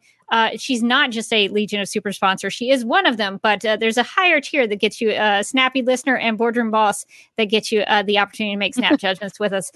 So actually, we could just throw this up real quick if we want to. So go to Patreon. No, it's this one, I think. Patreon.com/Supergirl Radio if you would like to make snap judgments with us. You would like to make snap judgments. Well.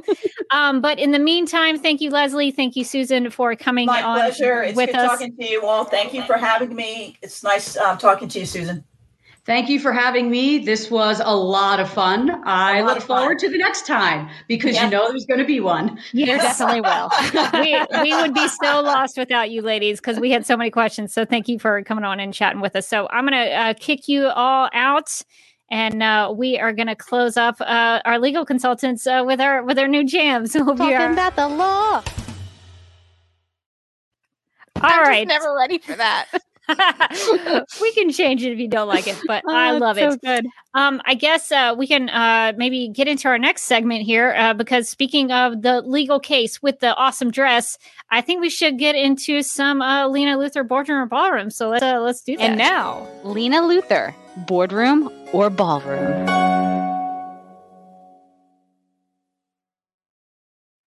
All right, Morgan, let's break down this look from Lena. She had this fantastic, I guess, maroon, purple outfit on.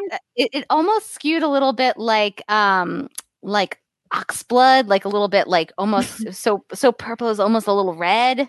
I liked it. Yeah, I really liked how it came down the neckline. I really like the neckline, and it kind of like cinched over to the side too. It's very cool. Yeah, she looked amazing. So if you're going to storm into a courtroom, you haven't gotten a plea deal, you're probably going to incriminate yourself. You're definitely going to get in a fight with your brother. This is the look for you. She did look good in it. Paula suggests boardroom or courtroom for this. It's almost like she knew that, like, when she woke up that day, she's like, what am I going to do? Am I just, am I going to do some work? Am I going to go to Jamba Juice? Am I going to storm a courtroom and ruin my life a little? That's how she dressed. Like, she's like, what if I dressed today as if I was going to make a dramatic entrance into the most watched court case of the day? And I feel like, I look at Lena and some of her life choices. Some of her life choices could be better, right? But some of her life choices are correct. Like, we should all be dressing every day as if we were going to storm into a very popular court case in the middle of it dramatically and then incriminate ourselves. I mean, your brother's on trial for crimes against humanity, whatever that means. But, look your best when you go storming. You're going to want to put your best foot forward is what you're going to want to do. That outfit said, I'm professional. I dress well. I maybe tried to mind control some people, but you still like me. I think it said what it needed to say in that scenario, which is kind of surprising, I will say, because what I'm used to with Lena and what I do love about her is that usually if you said, okay, Lena's going to show up dramatically in a courthouse to testify without being asked by anybody, I would think that she's coming in like, I don't know, it's either going to be like a full ball gown with like a tiara, or it's going to be like she just came from like the stables from riding a horse and she's like in jumpers and a little hat. And like, cause the way that she showed up was actually correct for the situation. It was very appropriate. I was confused a little bit. I was like, whoa, she's just going to show up in like a business, like a really nice business outfit, like a nice dress, nothing weird about it. Yeah. And I think it also, this look was not just the dress. I think it was also the hair and the makeup were looking good too. So I think she nailed everything about this look. And appropriate for the courtroom. It was a dramatic look for a very dramatic entrance, and I think she did a good job because I think she knew at some point she was going to be on camera because Andrea was pushing her to do an interview. So. That's true. She was like, "Oh, if I have to do an interview, I got to look great." I also think that I'm going to just start just entering rooms the way she entered that courthouse, like throwing both doors open and just striding in. But like in all situations, even when it's like not like a child's birthday, I'm in it now. I'm striding in. Do you not normally enter rooms? That's how I enter. Not normally. Yeah, and you're right. You're right, and so is Lena. That's how you need to do it. Complete confidence, about to incriminate yourself. Yeah, it is weird that she didn't consult an attorney before she walked in there, but not a single one. Who needs it when you're looking good that day? You're having a great hair day. The prosecutor didn't consult an attorney either, so we're good. All right. Well, I think that's going to take us out of this week's Boardroom or Ballroom. And this has been Lena Luthor, Boardroom or Ballroom. Okay, Morgan, final thoughts about this episode. A few good women. There were a few of them in there. They were all, mostly good, except for the ones that incriminated themselves. She was trying. She was trying to be good. She wants to... It's a new road for her. Yeah, she wants to do right by that Luthor name. Yeah, she's listen, she's always been kind of tiptoeing along the line, and sometimes you're going to fall one way and sometimes you're going to fall another. She's mostly been on the good side with like a little bit of mind control. So what are your thoughts on this? And I guess if you want to talk about the Alex Kelly thing here, yes, because I think we forgot about that. I would love to yell about that, actually. So Alex Kelly, and then final thoughts, and then we'll wrap up the discussion. Sounds good. I'm incredibly mad about the Alex and Kelly thing. Because first off, we spent so much time. It was really a mystery. Does Kelly know? It seemed like yes, just based on context clues, but we had never seen her find out. And then, of course, last week we find out, no, she doesn't know. Okay, that's great. So now we're going to see this really dramatic scene between Alex and Kelly, where Alex tells her about how her sister is Supergirl, and they talk it through. And it's a whole thing. Alex was crying about it. Lena gave her a hug and was like, believe me, Kelly? Oh, yeah. No. Lena gave, yeah, okay. Yeah, gave her a hug. It was like, I've been through this before. Hopefully Kelly doesn't try to mind control anyone, but I think you're going to be okay. If Kelly starts to make a little robot friend, you might want to get her in some additional therapy. I would have loved that last year. But so Alex is very upset about it, right? She's concerned about how it's going to go. And then we get to this episode. And Kelly knows. Kelly already knows, which means that sometime between episode 1 and episode 2, off screen, Alex told Kelly. It's weird because they underlined it in the premiere that you need to tell Kelly. You need to tell Kelly. And then I was confused because it seemed like in the beginning parts of the episode, Kelly knew that their mission was to get Supergirl back from the Phantom Zone. Then at the end in their scene, Alex has welcome home, Kara, on a sign. And then Kelly, and they're talking about her, getting her back. And so my thing was, well, if Kelly only thinks that Supergirl is who they need to get back, who does she think they're talking about? Because there's a welcome home Kara sign, and it's all about the Chinese food, and she's trying to get, Alex keeps talking about, we need to get her back. And so I was very confused. It almost seemed like they deleted a scene, because there's a moment with Kelly and Silas where Kelly is giving Silas that really good advice, and then there's a kind of a cutaway to Alex looking at them. It almost seemed like Alex was thinking, oh, well, she can handle a big secret or something. Yeah, and it seemed like that was going to be Alex's driving point to tell her the secret. I thought we were leading up to that scene where she tells her the secret. And so imagine my surprise when at the end of the episode, she just knows it. And I understand that sometimes you have to cut things for time. It's television. It happens. It's so uncool to cut that scene. That is a big scene. That's a big scene. Alex and Kelly relationship, which frankly is already a little underwritten. And I feel like Alex hasn't gotten a lot of focus in the last season or two.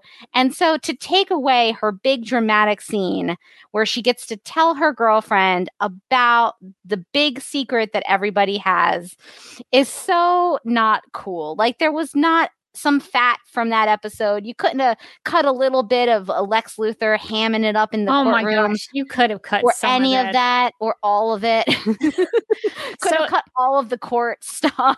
So it seems from the chat that it might have been a deleted scene. So Paula says Ozzy Tesfaye also promoted 602 and talked about the reveal. They did her dirty by cutting the scene. So it seems like a lot of people noticed that Ozzy had been talking about it as something that she was really excited about, or at least something that was coming up for Kelly. And I guess they just cut it. It could have even been a short scene. We saw a bunch of William doing random stuff. Take him out. He doesn't need to be just lift William out. If you need to cut something to make time, that's not the I'm mad because that's not the scene that you cut, right? That's a really big part of their character journeys, their character arcs, their emotional arcs, their relationship. We're never going to get to go back and have her tell her again. Like, now she just knows.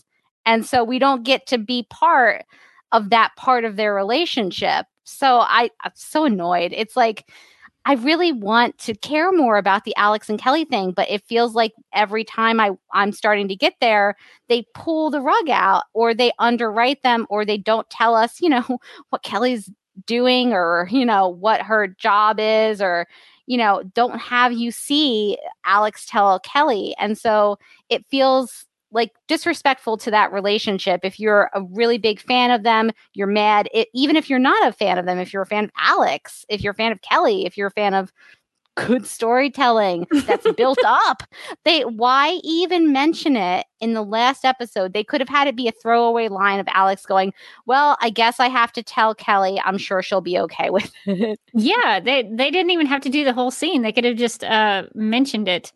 But yeah, the William stuff I would have cut that. You didn't need that. You had other William stuff that he was just watching TV. I think you can cut it.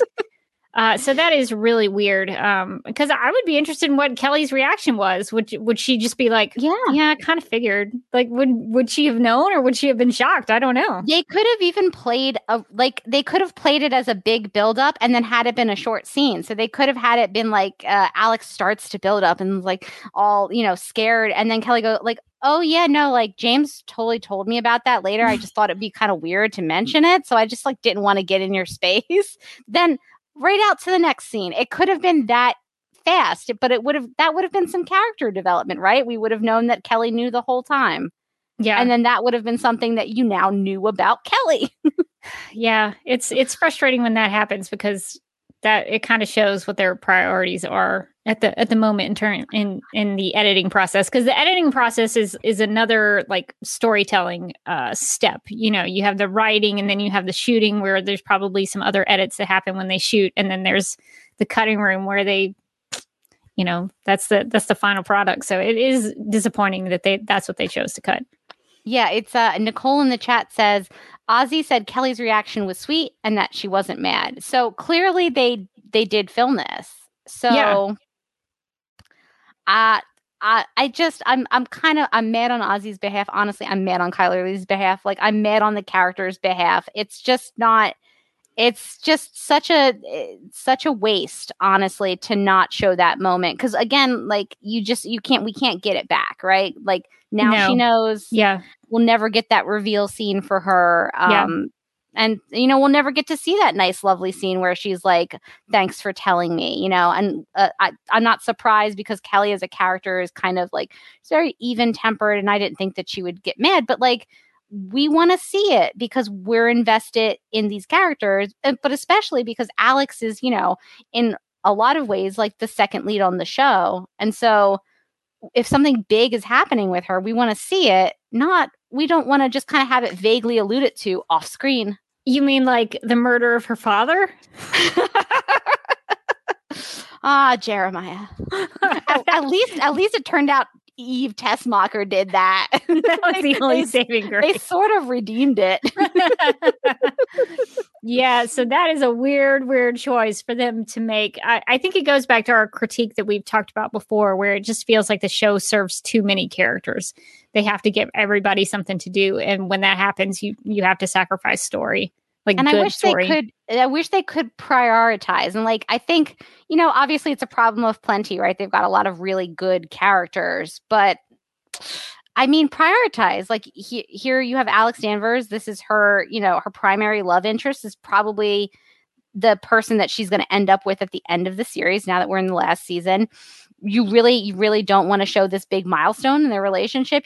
We need to watch William, watch television. Did we need that scene of Andrea trying to go and like interview Lena? We could have just had that scene of them at the end, and I don't think we would have lost much. Yeah, because she didn't succeed. Nothing happened. Yeah. Lena just got mad and walked out. Okay, so final thoughts. Did you like this? Did you not like this? Would you watch it again? I guess are all my questions. Yeah. I think this one was a wild one too. I wasn't confused like I was last week. I did follow what was happening.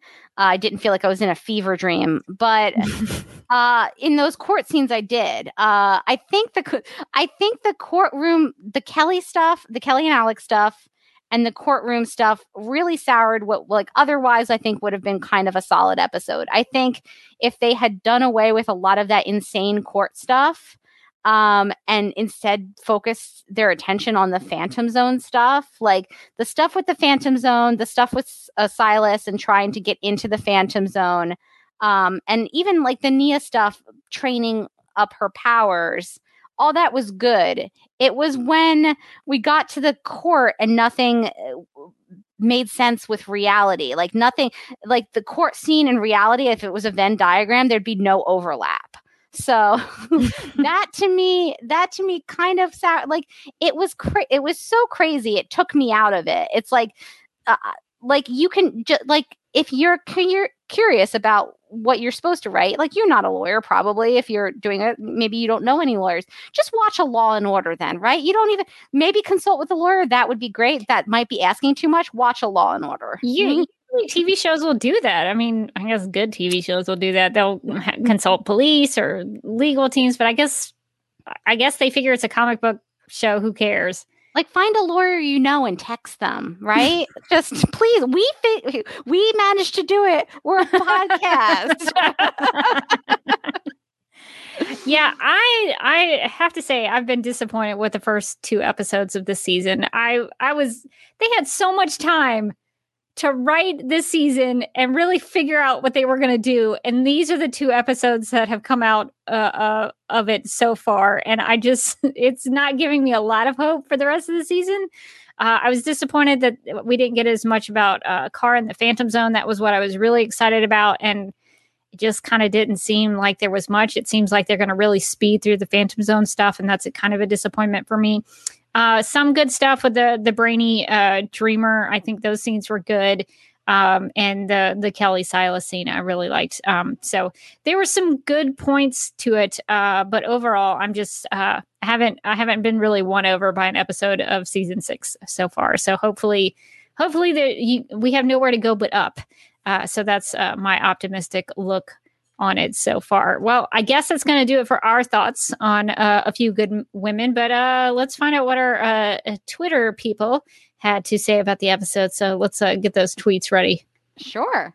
At Pretty Girl Ninja said it was an okay episode. My highlight was the bangless Kara. My lowlight was the show erasing Kara's backstory of both her parents sacrificing themselves so she'd survive. I guess Crisis brought her parents back, and I'm not a fan.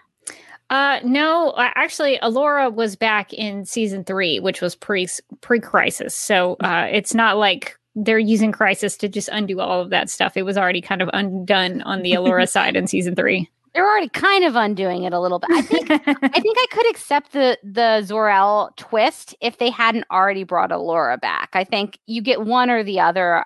Both is a little bit like, why even have that backstory?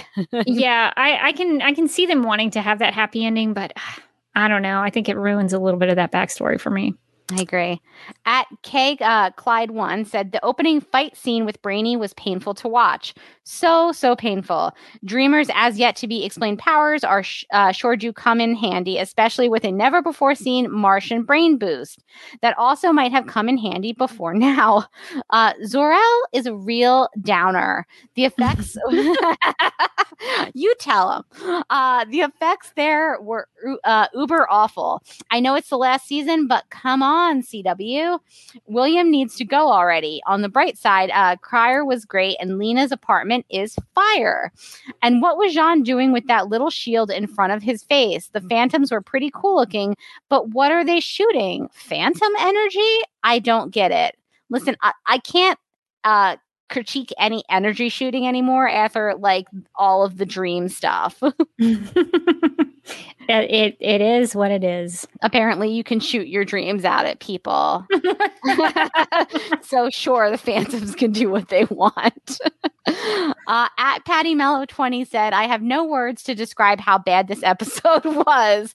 I'm speechless. The most ridiculous thing about it was Lena not working on the portal to save Supergirl. The only good thing was Kara and her fight to try to get out of the Phantom Zone. I love how Kara never gives up. At SL Fricky said, vampire stories come from a made-up planet called Transylvania and not, the real-life region of Transylvania in Romania. Kind of offensive. They put as that's really good. They put as much effort into that as Seg L did naming his sons, Jor-El and Zor-El. That's true. He kind of phoned it in. Also, who objects to Beef Wellington opinions? At Ferreira 365 said, is this the Supergirl TV show? Because it seems that Supergirl in both episodes so far is only in it for 10 minutes. I like the other characters, but they need to show more of her, especially if this is the very last season. I agree. Definitely agree. At Frack Tall Inverter said, this episode had some minor issues, but ultimately I really enjoyed it. Even though we're not getting much Kara time, the time we do get is focused on her, which has been rare. The episode works well within the context of their universe, and use of powers synced better with heroes. At Rog Vortex 58 said, Kara had more of an emotional reaction to seeing her mother alive on Argo. Is she not even going to give her dad a hug? Also, I can't be the only one disappointed that Zor-El didn't offer her any squirt to drink. Yeah, I'm surprised they didn't lean into that Supergirl the movie stuff. Not even a little squirt.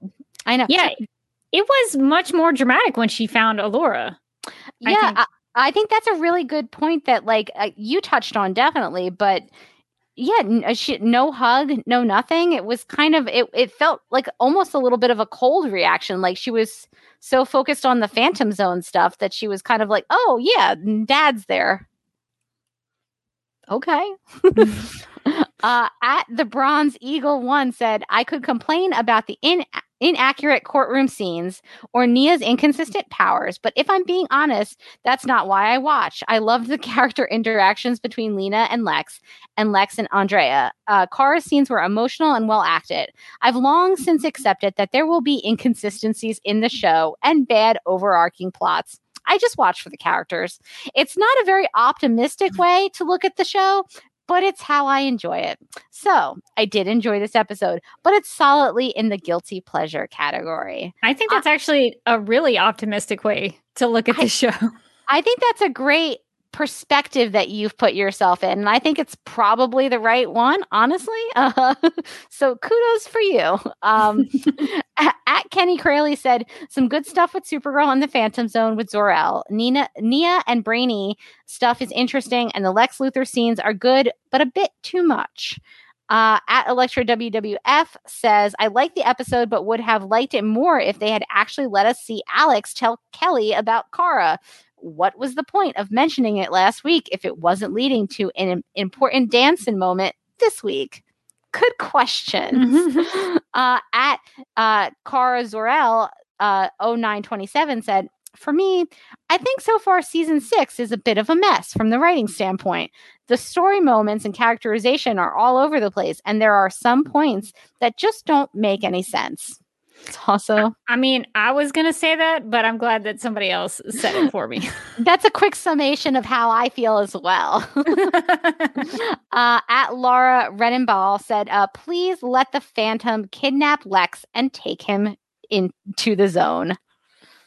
Oh, he could go there. Maybe they'll send him there. He could go there, maybe for a little while. Maybe he just wants to get away from it all. From he says he's been in and out of prisons, but he hadn't been in and out of that one. He sure hasn't, and he's been in a lot of the show. Maybe he wants to take a little break, just kind of kick it up in the Phantom Zone. Stop taking so much screen time away from Kara. Olin Samuel said, McGann being Space Mom, can we keep her? And at least one writer, knowing their Supergirl continuity, correct number of Jean's daughters, season 3 finale callback, and Nia mentioning her sister. I did notice all that. Good call out. Yeah. Really tired of Lex being around. John Cryer is delightful, but come on. Show, I keep thinking, having had Brenda Strong as Lillian since season 2, she could have been the big bad Luthor all along. Random thoughts. Will they eventually write an actual arc on Jeremiah's murder or nah?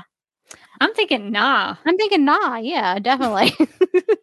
And I am no guitar hero says, I thought the phantoms looked familiar. I think this is what was ringing a bell. Any Star Trek fans out there?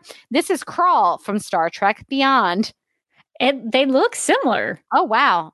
No, yeah, that they really do.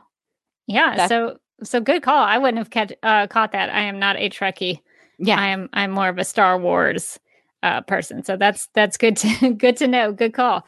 Well, we have an email from Daryl who writes, quote, why doesn't Lex just blackmail Eve with information about how she killed Jeremiah? I won't be satisfied until the truth comes out about this very major plot point, unquote. That's a really good question.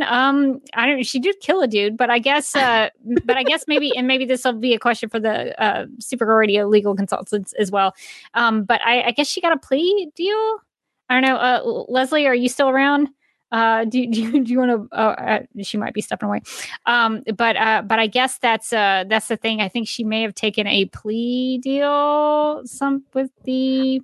I feel like prosecution, like trying to blackmail Eve would make, and that's how he somehow gets out of it, would make more sense than Lex just giving like a really dramatic speech that's actually really super unhinged and everybody being like, oh, I loved that. It was like a hope speech in May.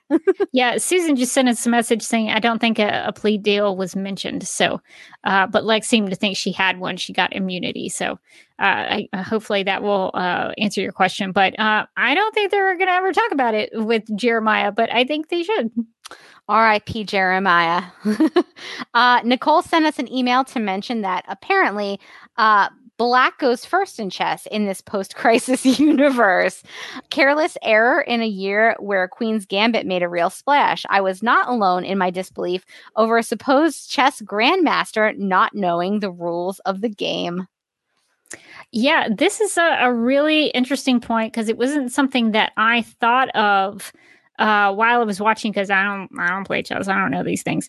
But I wonder if it was intentional, because the dialogue that Lex says when they're playing chess in that scene, he says, if you can get them to buy it long enough, the kind of the lie that he's telling about himself, they stop being able to discern whether you're telling it like it really is or how you want them to believe. So if I'm putting the writing in the best possible light, maybe they were showing like, you can still do the wrong thing if someone is believing that you're doing the right thing. Like if somebody's buying into, like if Lillian was like, oh, I guess this is how chess is played. I don't know. I guess I'm sort of tying that to his dialogue, that like he's fooling people and being able to manipulate a situation. Jedi mind trick, like Black goes first now. But it could also just be they don't know the rules of chess. I feel like one of those two explanations is very generous and the other one is accurate. And I'm not going to say which is which. But that's an awesome write-in, because I didn't notice it, obviously, but I did watch Queen's Gambit. So obviously I got nothing from that television show. Well, now I got to watch the Queen's Gambit. It's very good. I've heard very good things. Well, Kanisha wrote in to ask the question, quote, does Lex know Kara is in the Phantom Zone? She was does Lena know Kara is in the Phantom Zone? She was preoccupied with Lex's trial, and I don't remember her helping the Super Friends or the vampire alien with the new portal. She probably could have been a lot of help there. That's a really good point. At the end of the previous episode, she was in the fortress to punch Lex after his powers were taken away, so she must have known, but I don't understand why Lena would rather deal with her family drama than work on getting Kara out of the Phantom Zone, unquote. That's a really good point. She did not seem bummed out that her supposed best friend was in another dimension. So that is a really good point. Yeah, that really is. I was surprised that Lena wasn't involved now that she's a super friend, that she wasn't like like weirding everybody out by being too involved in this. Like, hey guys, I brought popcorn. I guess that's next week. Like, she's gonna be a little bit too much for everybody. They're gonna be like, we do like you. You just need to like care less about it. Like, you need to try less. And she's like, okay, so I shouldn't have gotten us Team Supergirl matching sweatshirts. Or V sent us an email to say, can we take a moment to appreciate that Silas is basically a vampire, and the modernized Carmilla web series based on the novel Carmilla from 1872 is about vampire infested Silas University in Styria, Austria. I love that show, so this was either a very nice nod or a crazy coincidence. Either way, I was super excited about it. I bet that's where that comes from. I bet that's that why is. he's named Silas. So that's a really, really good thing to point out. I have heard great things about that web series, so I have never heard of it until this email, so I'm glad to know about it. Well, Sony Ravat wrote in to say, quote, from the beginning of the series, Kara's talked about the Phantom Zone being a place of her worst nightmares, and yet we never saw what her nightmares look like. She narrated the whole incident instead of us actually seeing it. Did we really need to see the whole trial of Lex, which made no sense instead of Kara's trauma? The biggest waste of storyline was Kara meeting Zor-El. Would it have made any difference if instead of Zor-El, someone else had found Kara? No, because he had no purpose in the episode. The things he said could have been said by anyone who was stuck there for a long time. Kara seeing her father should have been messy. She should have blamed him for sending her away, and as a result, her getting stuck for decades in a place that became her hell. Or how about creating Medusa or not doing anything to save Krypton? But no, her reaction was so anticlimactic, like the time she met her mother in season 3. The show made a big deal of it, but then it felt so bland. She never confronted Allure for not finding her or using her as bait to capture Astra. Nothing. But for that matter, she also never said a thing to Clark for abandoning her when she was a teenager. All these things are important and should have been explored. I don't know why the show is so afraid to say that Kara can be and should be or should be angry with all these people. She should be allowed to be a well-rounded character. Yes, she can love people, but people have complicated relationships with their families all the time, which the show perfectly explores with Lena. So why not do the same with Kara like they used to do in season 1? Kara is the hero of the series, but that doesn't mean she has to be a two-dimensional character whose only job is to give hope speeches and punch hard. Her complexity should come from her family trauma and abandonment issues. I hate when I can tell what every character in the show is going through, except Kara. That is a really good point. That is a really good point, because I think this email was really right in saying, like, Kara's reaction to Zor-El was very much like, you know, just a random character who happens to be in the Phantom Zone. Like, all their dialogue was about the Phantom Zone, how to get out of the Phantom Zone. It was nothing about like, hey, I found out some things about you recently, like within the last couple of years that I don't like, or hey, it's great to see you again, my dead dad. Yeah, she immediately went to let's get out of here. Yeah, pretty fast. Does seem like they are rushing some stuff. Let's see. I think we're on Bran's email. Yeah, Bran wrote in saying, I admit I was skeptical based on what I'd heard about this episode, but it was surprisingly good. The beginning had strong Buffy the Vampire Slayer vibes. Nia at Catco was hilarious too. You could almost see the internal monologue of, wait, we're supposed to actually cover things unrelated to our superhero identities? Kara told me we just had to be here for meetings and write about ourselves. Andrea has clearly caught on that Supergirl likes Nia and William. It was also super cool to see Kara's dad, even if he seems like a phantom. The episode definitely felt Kara focused, even for most of the Earth scenes, and seemed to foreshadow interesting developments for the rest of the season, including hope that we'll see some resolution with Nia's sister. That would be great. I think that would be good for the character of Nia. She did bring her up finally, so I feel like it would be nice to circle back around to like a nice, Nia story. I mean, if you put something in an episode, you need to pay it off, right? That's how that works. I mean, not always here though. Unless you delete the scene with the payoff. Oh my God. And our final email, I believe, comes from Mark, who had some feedback about Rebirth. And he says, quote, if I remember correctly, in discounting the crisis of infinite excuses, Magan is a white Martian. Wasn't she actually unable to mind connect and perform the bond, I think he said, with Jean because of that when she first arrived? Or was it just that she didn't want to do so because her being a white Martian with her personal terrible secret?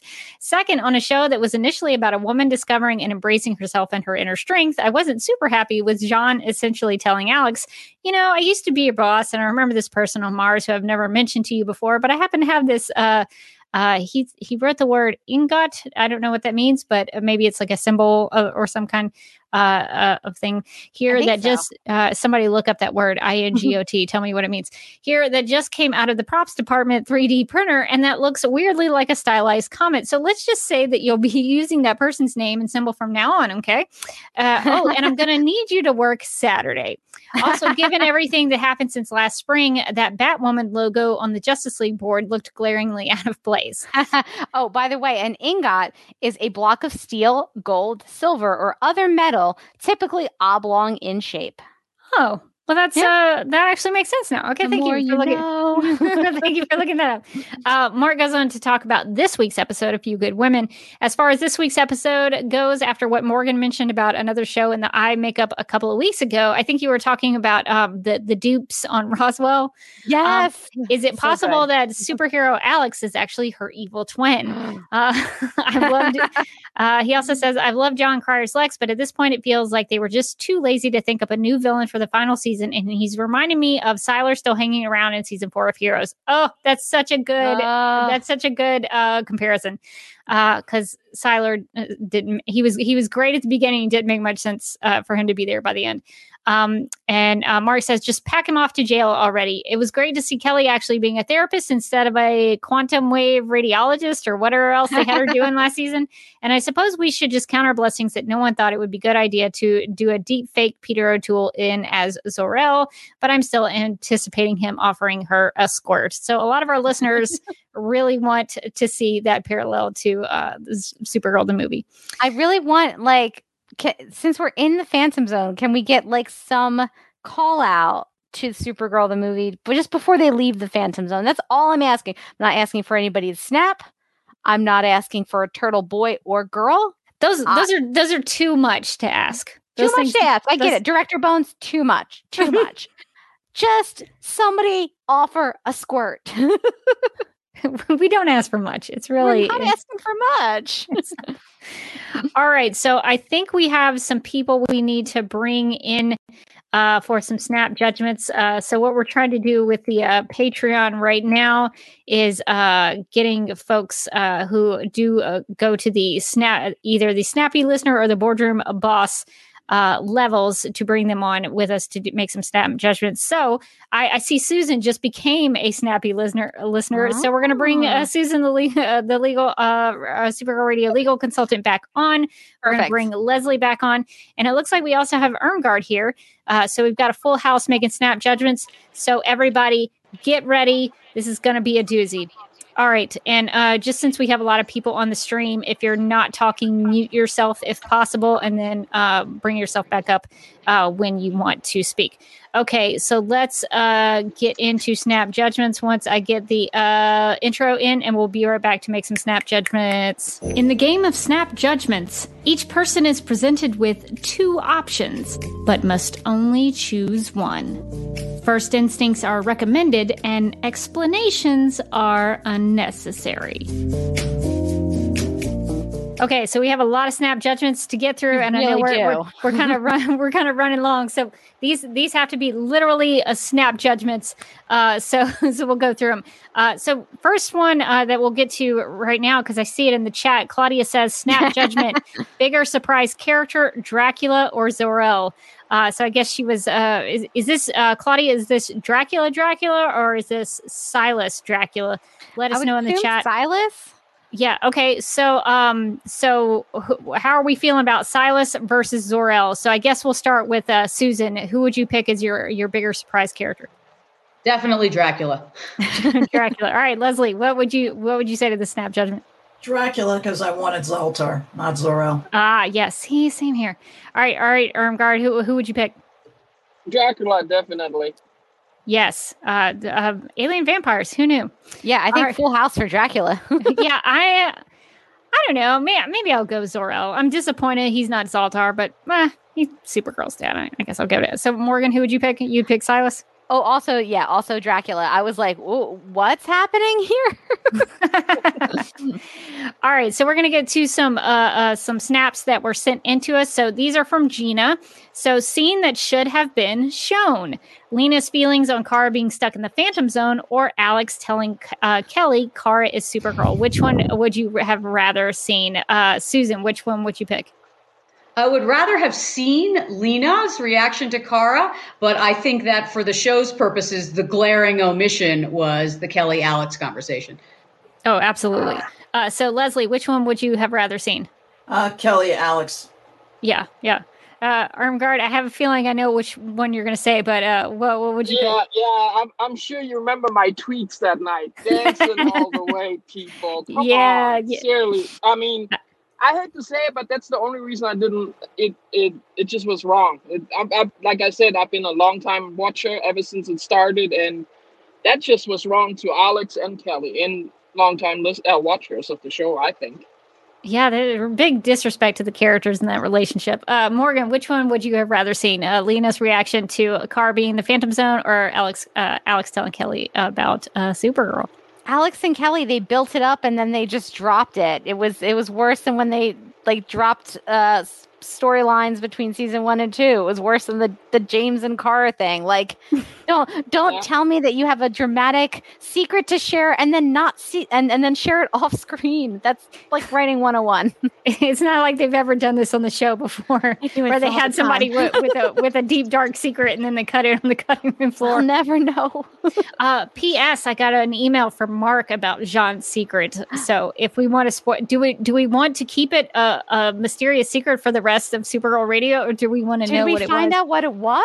We do know what it is. So I don't know. We'll have to consider maybe talking about Jean's super secret. Whole episode about that. We could. The TBD hiatus. We're going to talk about Jean's dramatic reveal, which everyone probably already knows, but we're still. We should just have everybody send in what they think Jean's deep dark secret is, and then we read all of the different theories, and then at the end we tell them what it actually was. I love it. We're going to do it for sure. All right. So the next one from Gina. If you're feeling down, which would help? Andrea bringing a bottle of scotch or Alex bringing bags of pot stickers? Which one would you rather have? Susan. D, all of the above. You got to pick one. Scotch or pot stickers? Pot stickers. Okay. All right. Leslie, which one are you making yourself feel better with? Pot stickers. Pot stickers. All right. Armguard, which one would you pick? I like my whiskey, but I rather have pot stickers from Alex. Yeah. That would be a fun time to get some pot stickers with the Danvers sisters. Morgan, which one are you consuming? Scotch is too much for me, so I'm going pot stickers. I don't want anything that's going to burn on the way down. I cannot handle that hard liquor. I guess I will say pot stickers, but I've never had them, so I don't really know what they are. I guess I'll have to try them sometime. Oh my God, they're so good, Rebecca. You've got to try them. All right, they're just dumplings. Oh, okay. It's a regional thing. Dumplings versus pot stickers. Gotcha. Well, in that case, pot stickers for sure. All right, the last one from Gina: alien vampires or alien dragons? Because we've had both of those. So, Susan, which one are you picking? Definitely the vampires, just because Claude is so adorable. Yes, he is. He's done a good job. Leslie, which one are you picking? Vampires or dragons? I like Silas, but I like dragons, so I'm going with dragons. Why am Spike the Dragon? That was the name of the alien dragon that we had. So Ermgard, which one do you prefer? Sorry to Claude, but I take Spike the Dragon. You can pick him up and pet him. Yeah, he grows and shrinks down, and so you can pick him up and take him with you. Morgan, which one are you picking? Silas was great. I love a good vampire, but I can't turn down a pet. So sorry, it's the dragon. Spike the Dragon was so cute with Supergirl. I'm picking alien dragons. for myself. Okay, so these are from Nicole. Portals or pods? This is the age-old question on Supergirl Radio. So, Susan, do you have a preference? I guess the question is if you're going to escape somewhere. Maybe that's how we should think about it. If you had to escape, would you want to use a portal or a pod? I think I'm going for pods because they're more fun when they crash. Oh, that is true. Leslie, if you're going to escape somewhere, are you using a portal or a pod? Portals, but there were too many portals in Rebirth, but portals. So many. So many. All right, Irmgard, which one are you picking? I guess I'm going to have to go with pods. Portals, you never know if you come all the way on the other side altogether again. That's a really good scientific question. Are you going to come out like missing an arm? Like what? I mean, I guess if you're using vibe technology, I guess you're fine. But Morgan, what would you pick? I'm going portals. I don't have to do airfare anymore. Yeah, definitely. I like the idea of just stepping through something and going to the other side, but I also like the idea of being in a spaceship. So and I could crash somewhere and be like the next guest star of a TV show for that season. So I think I'm picking pods on that one. Nice. All right. So the next one from Nicole, which would you rather watch? This is going to be a good one for the legal consultants. Which would you rather watch? Realistic legal proceedings or inaccurate but dramatic courtroom scenes? So Susan, where do you come down on this? I come down on dramatic but completely unrealistic because realistic are boring and I sit through a lot of them all day. You don't want to watch that on a TV show? So Leslie, which one are you picking? Would you rather have it be accurate or dramatic? Dramatic, but not ridiculous. And we got ridiculous this week. That seems fair. That seems like a reasonable thing to think. So Irmgard, what are you picking for courtroom scenes? Dramatic. As long as it's not another Luther trial, though. We've put the Luthers on trial so many times on Supergirl. Morgan, which one would you pick? This is tough. Like, is it highly edited? Because if so, then it's just all the murder documentaries I watch. So maybe realistic. But I feel like if I had to sit through like an entire long realistic trial, then dramatic would be my choice. I like a good, like a realism into it. I really liked The Closer because it, on TNT, I know, Leslie, we talked about that before, where it was like pretty accurate to how policing is done. And so I like that a lot better. And I get upset when things are not correct. So that's what I would pick, realistic legal proceedings. All right. So the next one is Kara's excuses for missing work or Nia's excuses for missing work. So who lies about their inability to work better, Kara or Nia? Susan, who would you pick? Nia lies better because Kara just disappears, doesn't lie at all. She doesn't even bother. Leslie, who gives the better excuses for work, Kara or Nia? Well, Kara's been at it longer, but she's not very good, and so I would say Nia. All right, Irmgard, who would you pick? Nia also. Morgan, yes. Who's your pick? Nia at least attempts it, so I'm going to give it to her. Kara's just a bad liar because she doesn't want to lie to people. So I think Nia's probably better at that because she doesn't have maybe that qualm about it. Okay, so the next snap judgment is a best moment of frustration: Alex throwing Chinese food across the kitchen or Brainy snapping a keyboard in half. So which one was the better moment of frustration? Susan.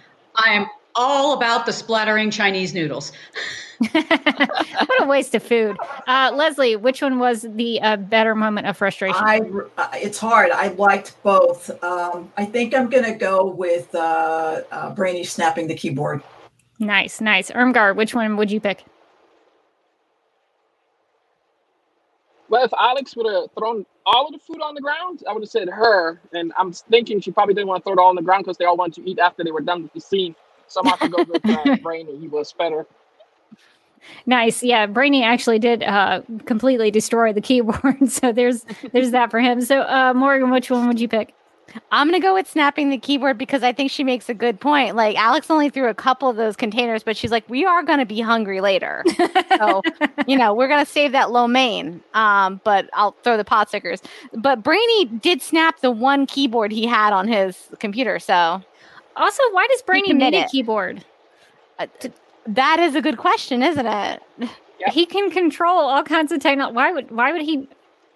I'm not even going to ask the question. Okay, so the last one from, I think this is Nicole. Yeah, this one is from Nicole.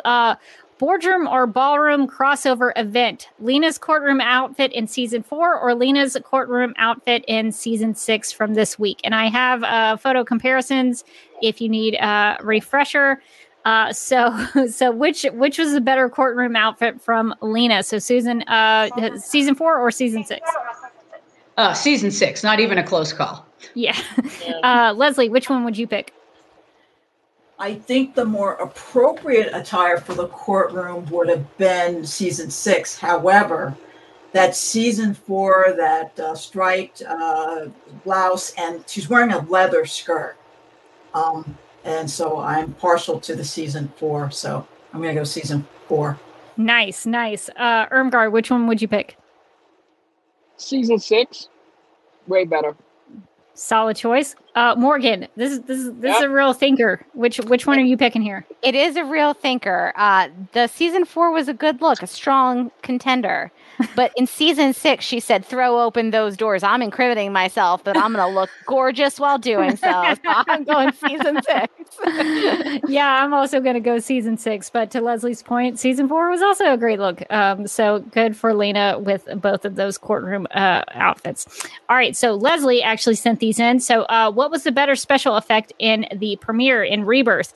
Magan and Jean destroying the satellites when they were up in space, or Supergirl defeating the Leviathan robot? And remind me, Supergirl defeating the Leviathan robot. When did she do that? I'm trying to remember. I'm trying to think. When she put the thing in the thing. when she like murdered Pencil Skirt, basically. Yes. R.I.P. Oh man, yeah, that's she so. put the thing that Alex gave her into that tower. Yes. Okay. Yes. What was it? The USB thing in the port. I'm there now. Okay. That's the word I was looking for. All right. So, what was the better special effect? Magan and Jean destroying the satellites, or Supergirl getting rid of Pencil Skirt? Much to my dismay. Susan, which one was the better use of special effects? I'm struggling with this one because I thought the USB in the port was one of the most ridiculous things I've seen in a long time. But the special effect after she did it was really cool. So I think I'm going to go with that one. Yeah. Okay. All right. So Leslie, what's your pick on this one? Satellites. Okay. Irmgard, what's your pick?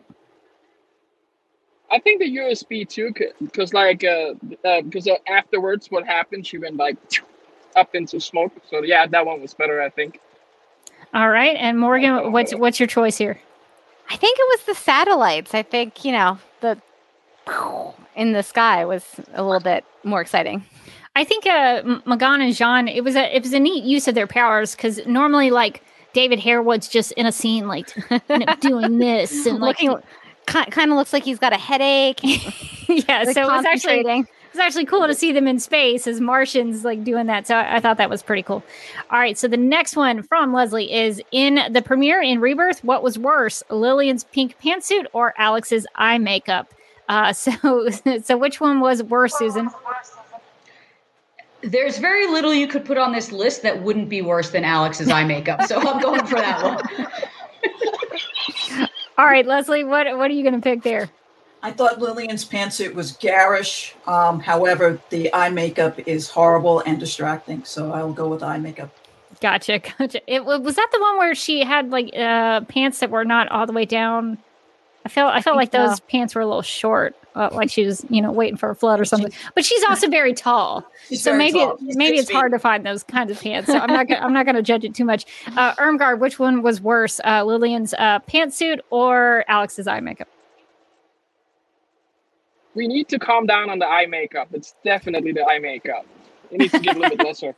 Or give her glasses, sunglasses. I don't know. Oh, that's not a bad idea. Like some tactical glasses. I could be into that. Yeah, I mean, like Tony Stark has, right? They bring up a thing and stuff. Why not? Yeah, I mean, give her some of those Batfleck glasses from Zack Snyder's Justice League, although he wears them in the other one too, but we're not going to talk about that. Morgan, which one is your pick for which one was worse? Oh boy, that eyeshadow. There's not much you can say about it. We might be 5 for 5. I'm going to go Alex's. I think the panel has agreed. They need to just go back to the drawing board on this one. Okay, so what was cringier or more cringy? Lex singing "My Way" by Frank Sinatra twice in season 4, or "We Are the Champions" in Rebirth. So we're going for cringy here. So Susan, which one was cringier for you? I think I'm going to go with "We Are the Champions" because somehow Frank Sinatra just seems more appropriate than Queen. Yeah, that's a fair point. I liked that Frank Sinatra was tied to Lex. That was kind of a neat choice. Leslie, which one is your pick here? My Way. I can't stand it. And I wish he wouldn't sing. Yeah, he did overdo it, I think, in that season. So that's a fair point. Irmgard, what's your pick here? It would be "We Are the Champions" because he's not a rocker. He's a gentleman villain. He's not a rocker villain. Yeah, maybe it's not his kind of music. Yeah, no, that's a fair point. Morgan, what's your level of cringe here? Yeah, "We Are the Champions" definitely over he seems like the kind of dude who would be way too into "My Way," like as like a life like philosophy. He's like, no, I'm gonna do it my way, just like old Frankie says. And I'm like, like, no, that's not. You don't have to live your life like that song. But the "We Are the Champions" just seemed like a weird choice. Yeah, it did seem to kind of come out of nowhere. This is tough because I did sort of like his playing with the sword, and then he blew up the stuff in the fortress. So some of the presentation there I thought was pretty good. It's tough. That's tough. I think because I like him more associated with Frank Sinatra, I'm going to go that Queen was cringier. So I guess we'll say that one. All right. So the next one is, what was the worst courtroom scene? This is going to be a tough one. Lena and James testifying at Lex's first trial in House of L. Or Lena testifying in Lillian's trial okay, all right, so help me out with this, Leslie. Is it the House of L when James was testifying at Lex's trial, then Lena testifying at Lillian's trial, and then there's also the Super Life. It's the 100th episode. Yeah, so that's the one where she like pleads. She took the fifth. She took the fifth. So those are the 3 courtroom trials that we're talking about here. And so the question is, which one was the worst? Susan, what are your thoughts on this? I think I've blocked them all out except for this week. So I'm going to just take that for lack of recollection of anything else in detail. Repression of the other scenes. So Leslie, what is your personal opinion? A Few Good Women. That was the worst. That's a big offender. Offender. Irmgard, which one would you say was the worst courtroom scene? I'm gonna have to say this one because I sat down the next day and I timed everybody's time to just see how much time each character had, and the court scene was the longest out of all scenes. So that one definitely. Somehow that doesn't surprise me, but it's kind of surprising. But it was actually I just timed the Luthers, which meant either Lena, Lillian, or Lex in the scene, and that came up over 14 minutes for the whole episode. That's too much. That is a good chunk. Half. Yeah, for an episode about A Few Good Women, Lex was in it a lot. So many Lex scenes. Morgan, which is your worst courtroom scene? I feel like my soul left my body watching this episode's courtroom scene, A Few Good Women. Like, I was like, I don't know what's happening. Everything's wrong. Like, so I'm going to give it to this one. Because the other ones I went, I don't think that's how it works. Like, but this one, I was sure I knew that wasn't how it worked. Yeah, I think A Few Good Women is probably the worst one, but I think the other two, I knew it was probably not accurate, but I enjoyed them. This one was kind of just weird. So I'll probably agree with you on that. All right, so y'all strap in. These snap judgments are from Anna. So get ready. We're gonna really go into some things. All right, so what did Alex do with all the pot stickers? All right, so here are your options. The first option is she threw them out piece by piece while alternating between sobbing and yelling in anger at the loss of the person she had promised and failed to protect. Or here's the second one. Alex spent the night breaking into random apartments and throwing pot stickers at confused people while yelling, "You're not Kara and you'll never be, but take this." So those are your two options. So I'm going for number 2 based on laughter quotient. Okay, all right. So she's throwing pot stickers at confused people. Okay. I mean, I think she's throwing pot stickers at anything in her orbit on the Earth. Yeah. All right. So Leslie, which one are you picking for Alex? One is in character with Alex's character, but 2 is definitely funnier. So okay, so we're going with 2. All right, Irmgard. What? I know you're a big Alex fan. Which one do you think she's doing? Seeing as they said in the description that Alex was going to have a breakdown, it should have been number 1. And look at that one tearing it apart, crying, and you bastards. Yeah, would have been number 1 for me. But isn't throwing food at random people? Isn't maybe that's also a sign of a mental breakdown? Things aren't going well for you if you're breaking into.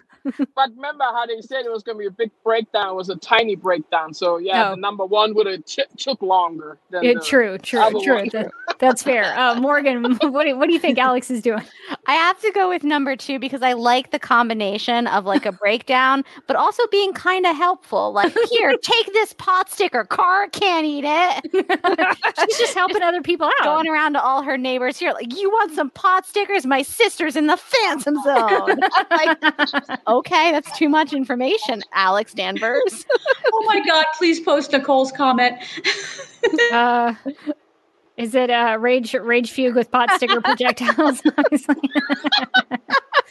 So yeah, I think I like the second one, so I'm going to go with that as well. Okay, so this is the next one from Anna. All right, so the question is, what will happen with Kara and her father? Here's your first option.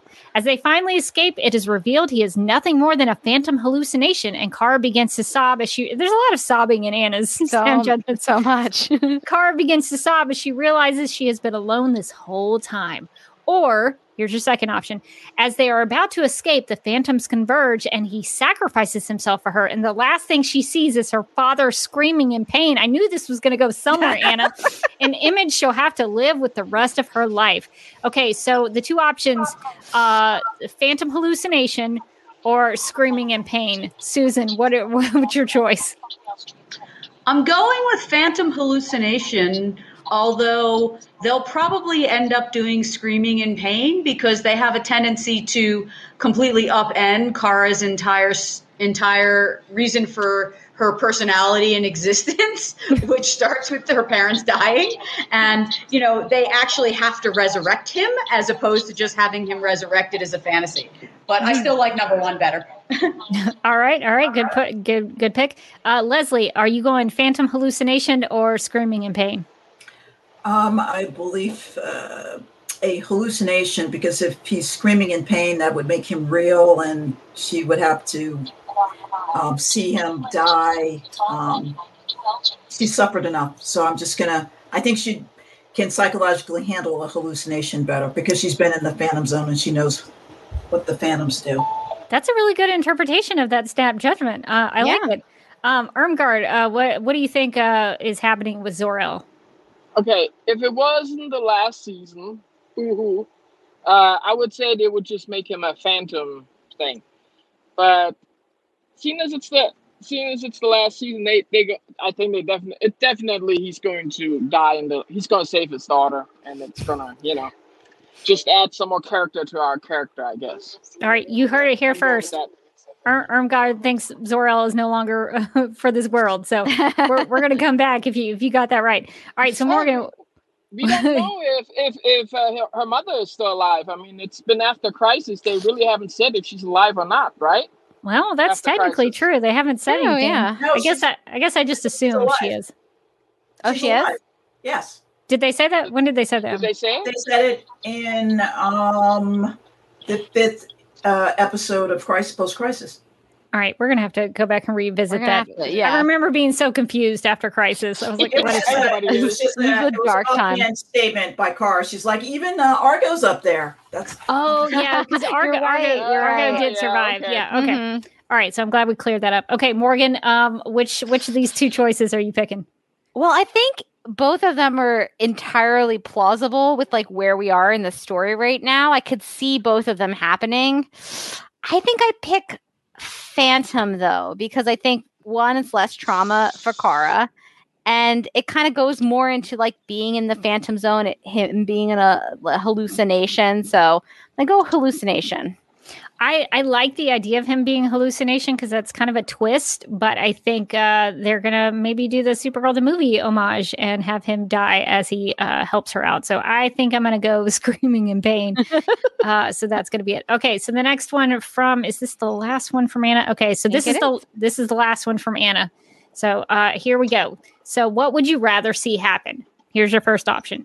Kara alone and lost in the Phantom Zone, alternating in and out of torturous hallucinations, crawling through it all and screaming the names of those she loves as she fights to stay sane and escape. Or here's your second option. This one's going to be cheerful, right? It's so cheerful. All right. So the second option is Lena entering the Phantom Zone, calling Kara's name as she begins to suffer from flashbacks of seeing Supergirl being beaten by rain before finally Lena and Kara find each other and hug in relief, but it's too late and the Phantoms converge and drag them apart as they scream. So these are some real happy ending kind of stuff. So Susan, what would you? Let's see. What is the question here? Just to make sure I get it correctly. What would you rather see happen? So this is based on your subjective opinion. Would you want to see Kara lost and alone in the Phantom Zone, or do you want to see it involve Lena? I'm going with number 2 because I am continually frustrated by the show's lack of character development and interaction. And at least they both have a really horrible ending, but at least that one is enjoyable to watch up until the horrible ending. True. Fair point. If you're going to have a horrible ending, at least have some good character stuff in there. Leslie, which one are you going to pick? So both assume that she doesn't get out. Right? Oh, it does seem that way. It doesn't seem good for her. It's an Anna Snap judgment, of course. Right. So I wouldn't want Kara to be alone. So I would prefer that she have at least something. So I'll go with number 2. Good point. Irmgard, which one would you rather see? Seeing it's not Alex there, because that's the only way I would accept Kara dying in the end is if her sister is there, which I know sounds kind of mean. But I go with number 1 by herself. Gotcha. If it's not Alex, no one else. Yeah, Alex or nobody. It's the soul of the show. It's those 2 sisters. Agreed. Morgan, what would you pick in this really angsty Anna Snap? Sony put Anna drinks angst for breakfast. She does. I want to pick neither. But I think if I had to pick one, I would pick the choice number 2 with Lena, for the similar reason that Susan said. Like, that gives us some character development. We would, see what the trauma that Kara was going through that the Phantoms are bringing out, but also Lena. So maybe we get some Lena character development too, and kind of find out what her deep fears are. I mean, I would imagine like just her family, but horses maybe. I'm actually going to go Kara by herself, like fighting through it. I want to see Kara have a really good storyline where she picks herself back up and gets herself out of it. I would be really into that. So that's going to wrap us up on our Snap Judgments here. Thank you all for playing and being with us on this live stream. I'm now going to kick you out though. So have a great rest of your night. Thanks for being with us. Thanks for joining us. And we'll be back with them another time. So everybody's going to get out of here.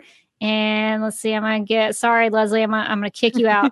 All right. So let's wrap up Snap Judgments, and then we're going to get to some plugs. No judgments on your Snap Judgments. Okay, well, that is going to wrap up our episode thoughts about season 6's episode, A Few Good Women.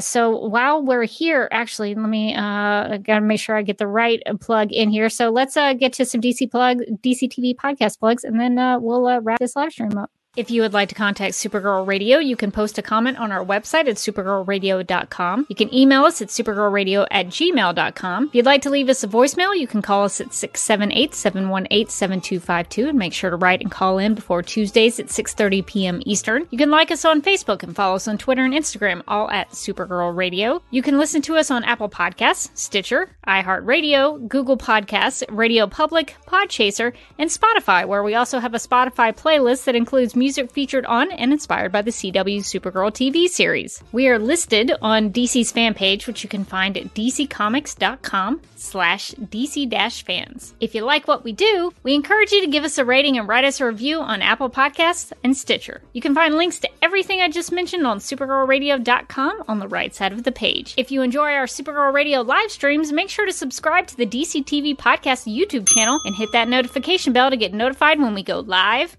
and wired. DC TV Podcast also has a TeePublic store, so if you are in need of some new DC TV related t-shirts, tank tops, sweatshirts, onesies, mugs, notebooks, pillows, or stickers, go to supergirlradio.com and click on the TeePublic store link at the top of the page.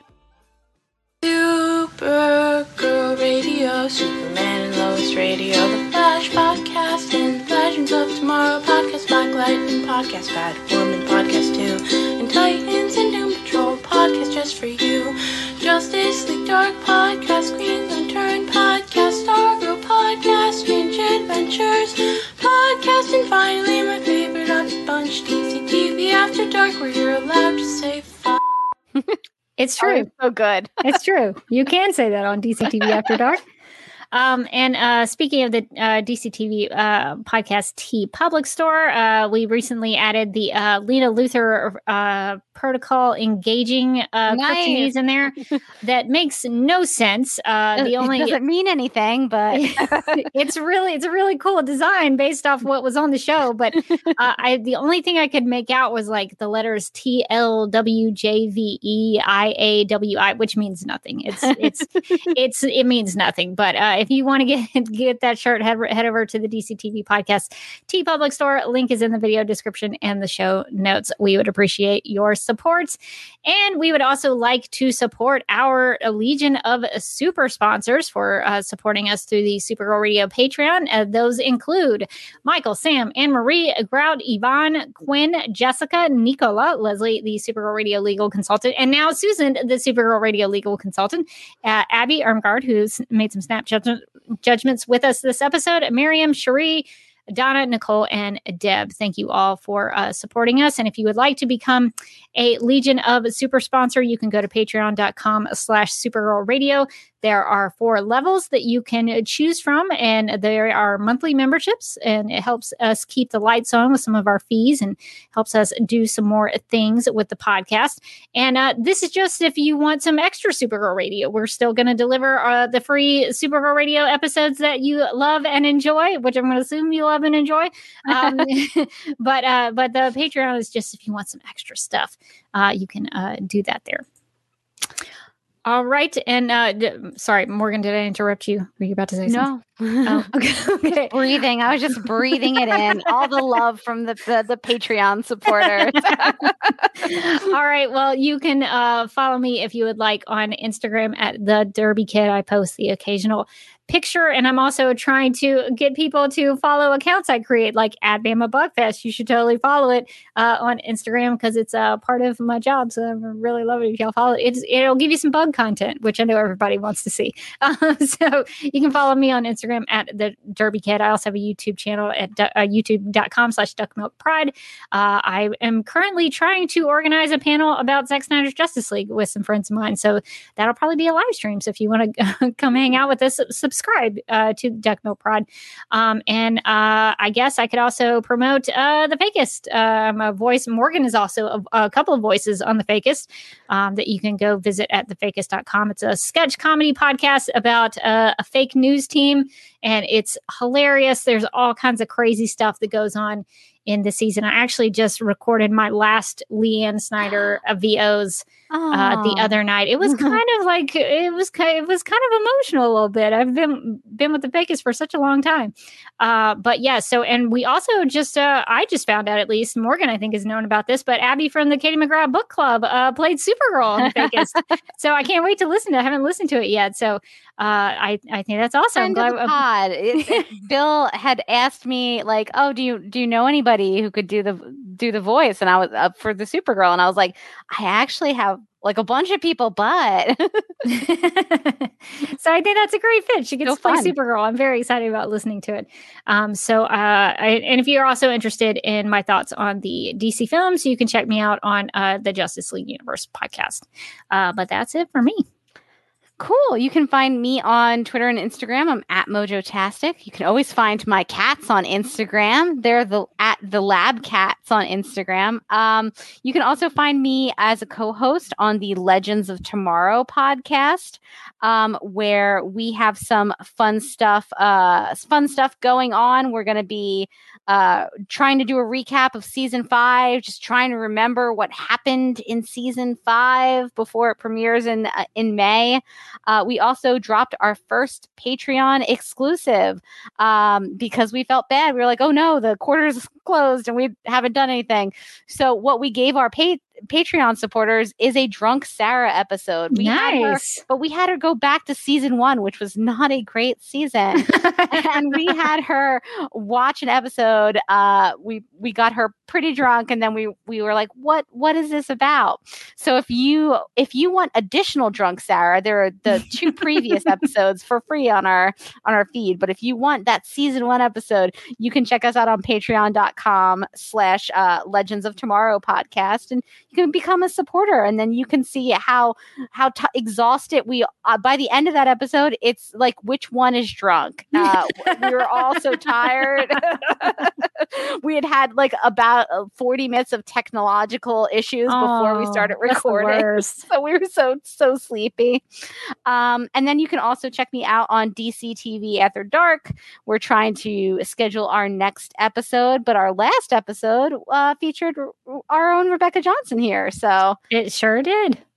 Fun times. And I talked about how I can't finish reading that Tolstoy book that I started reading at the beach. Get into it. You're going to finish it. I believe in you. I wouldn't do that. No, I would not put your faith in me to finish a book. But yeah, definitely go check out the Legends of Tomorrow podcast and DC TV podcast, or just DC TV After Dark. I want to make sure I get that correct. All right. Well, I think that is going to do it for this episode of Supergirl Radio. But until next time, I'm still Rebecca Johnson. And I'm still Morgan Glennon. And we may not be from the Legion of Superheroes, but everything we do here at Supergirl Radio is through the lens of Supergirl.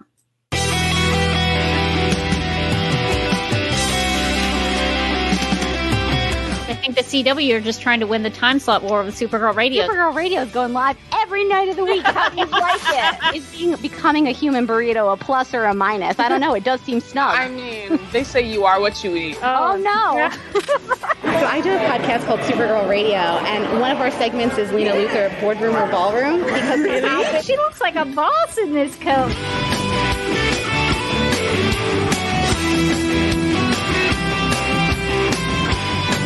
Nasty Luthor like a different Luthor?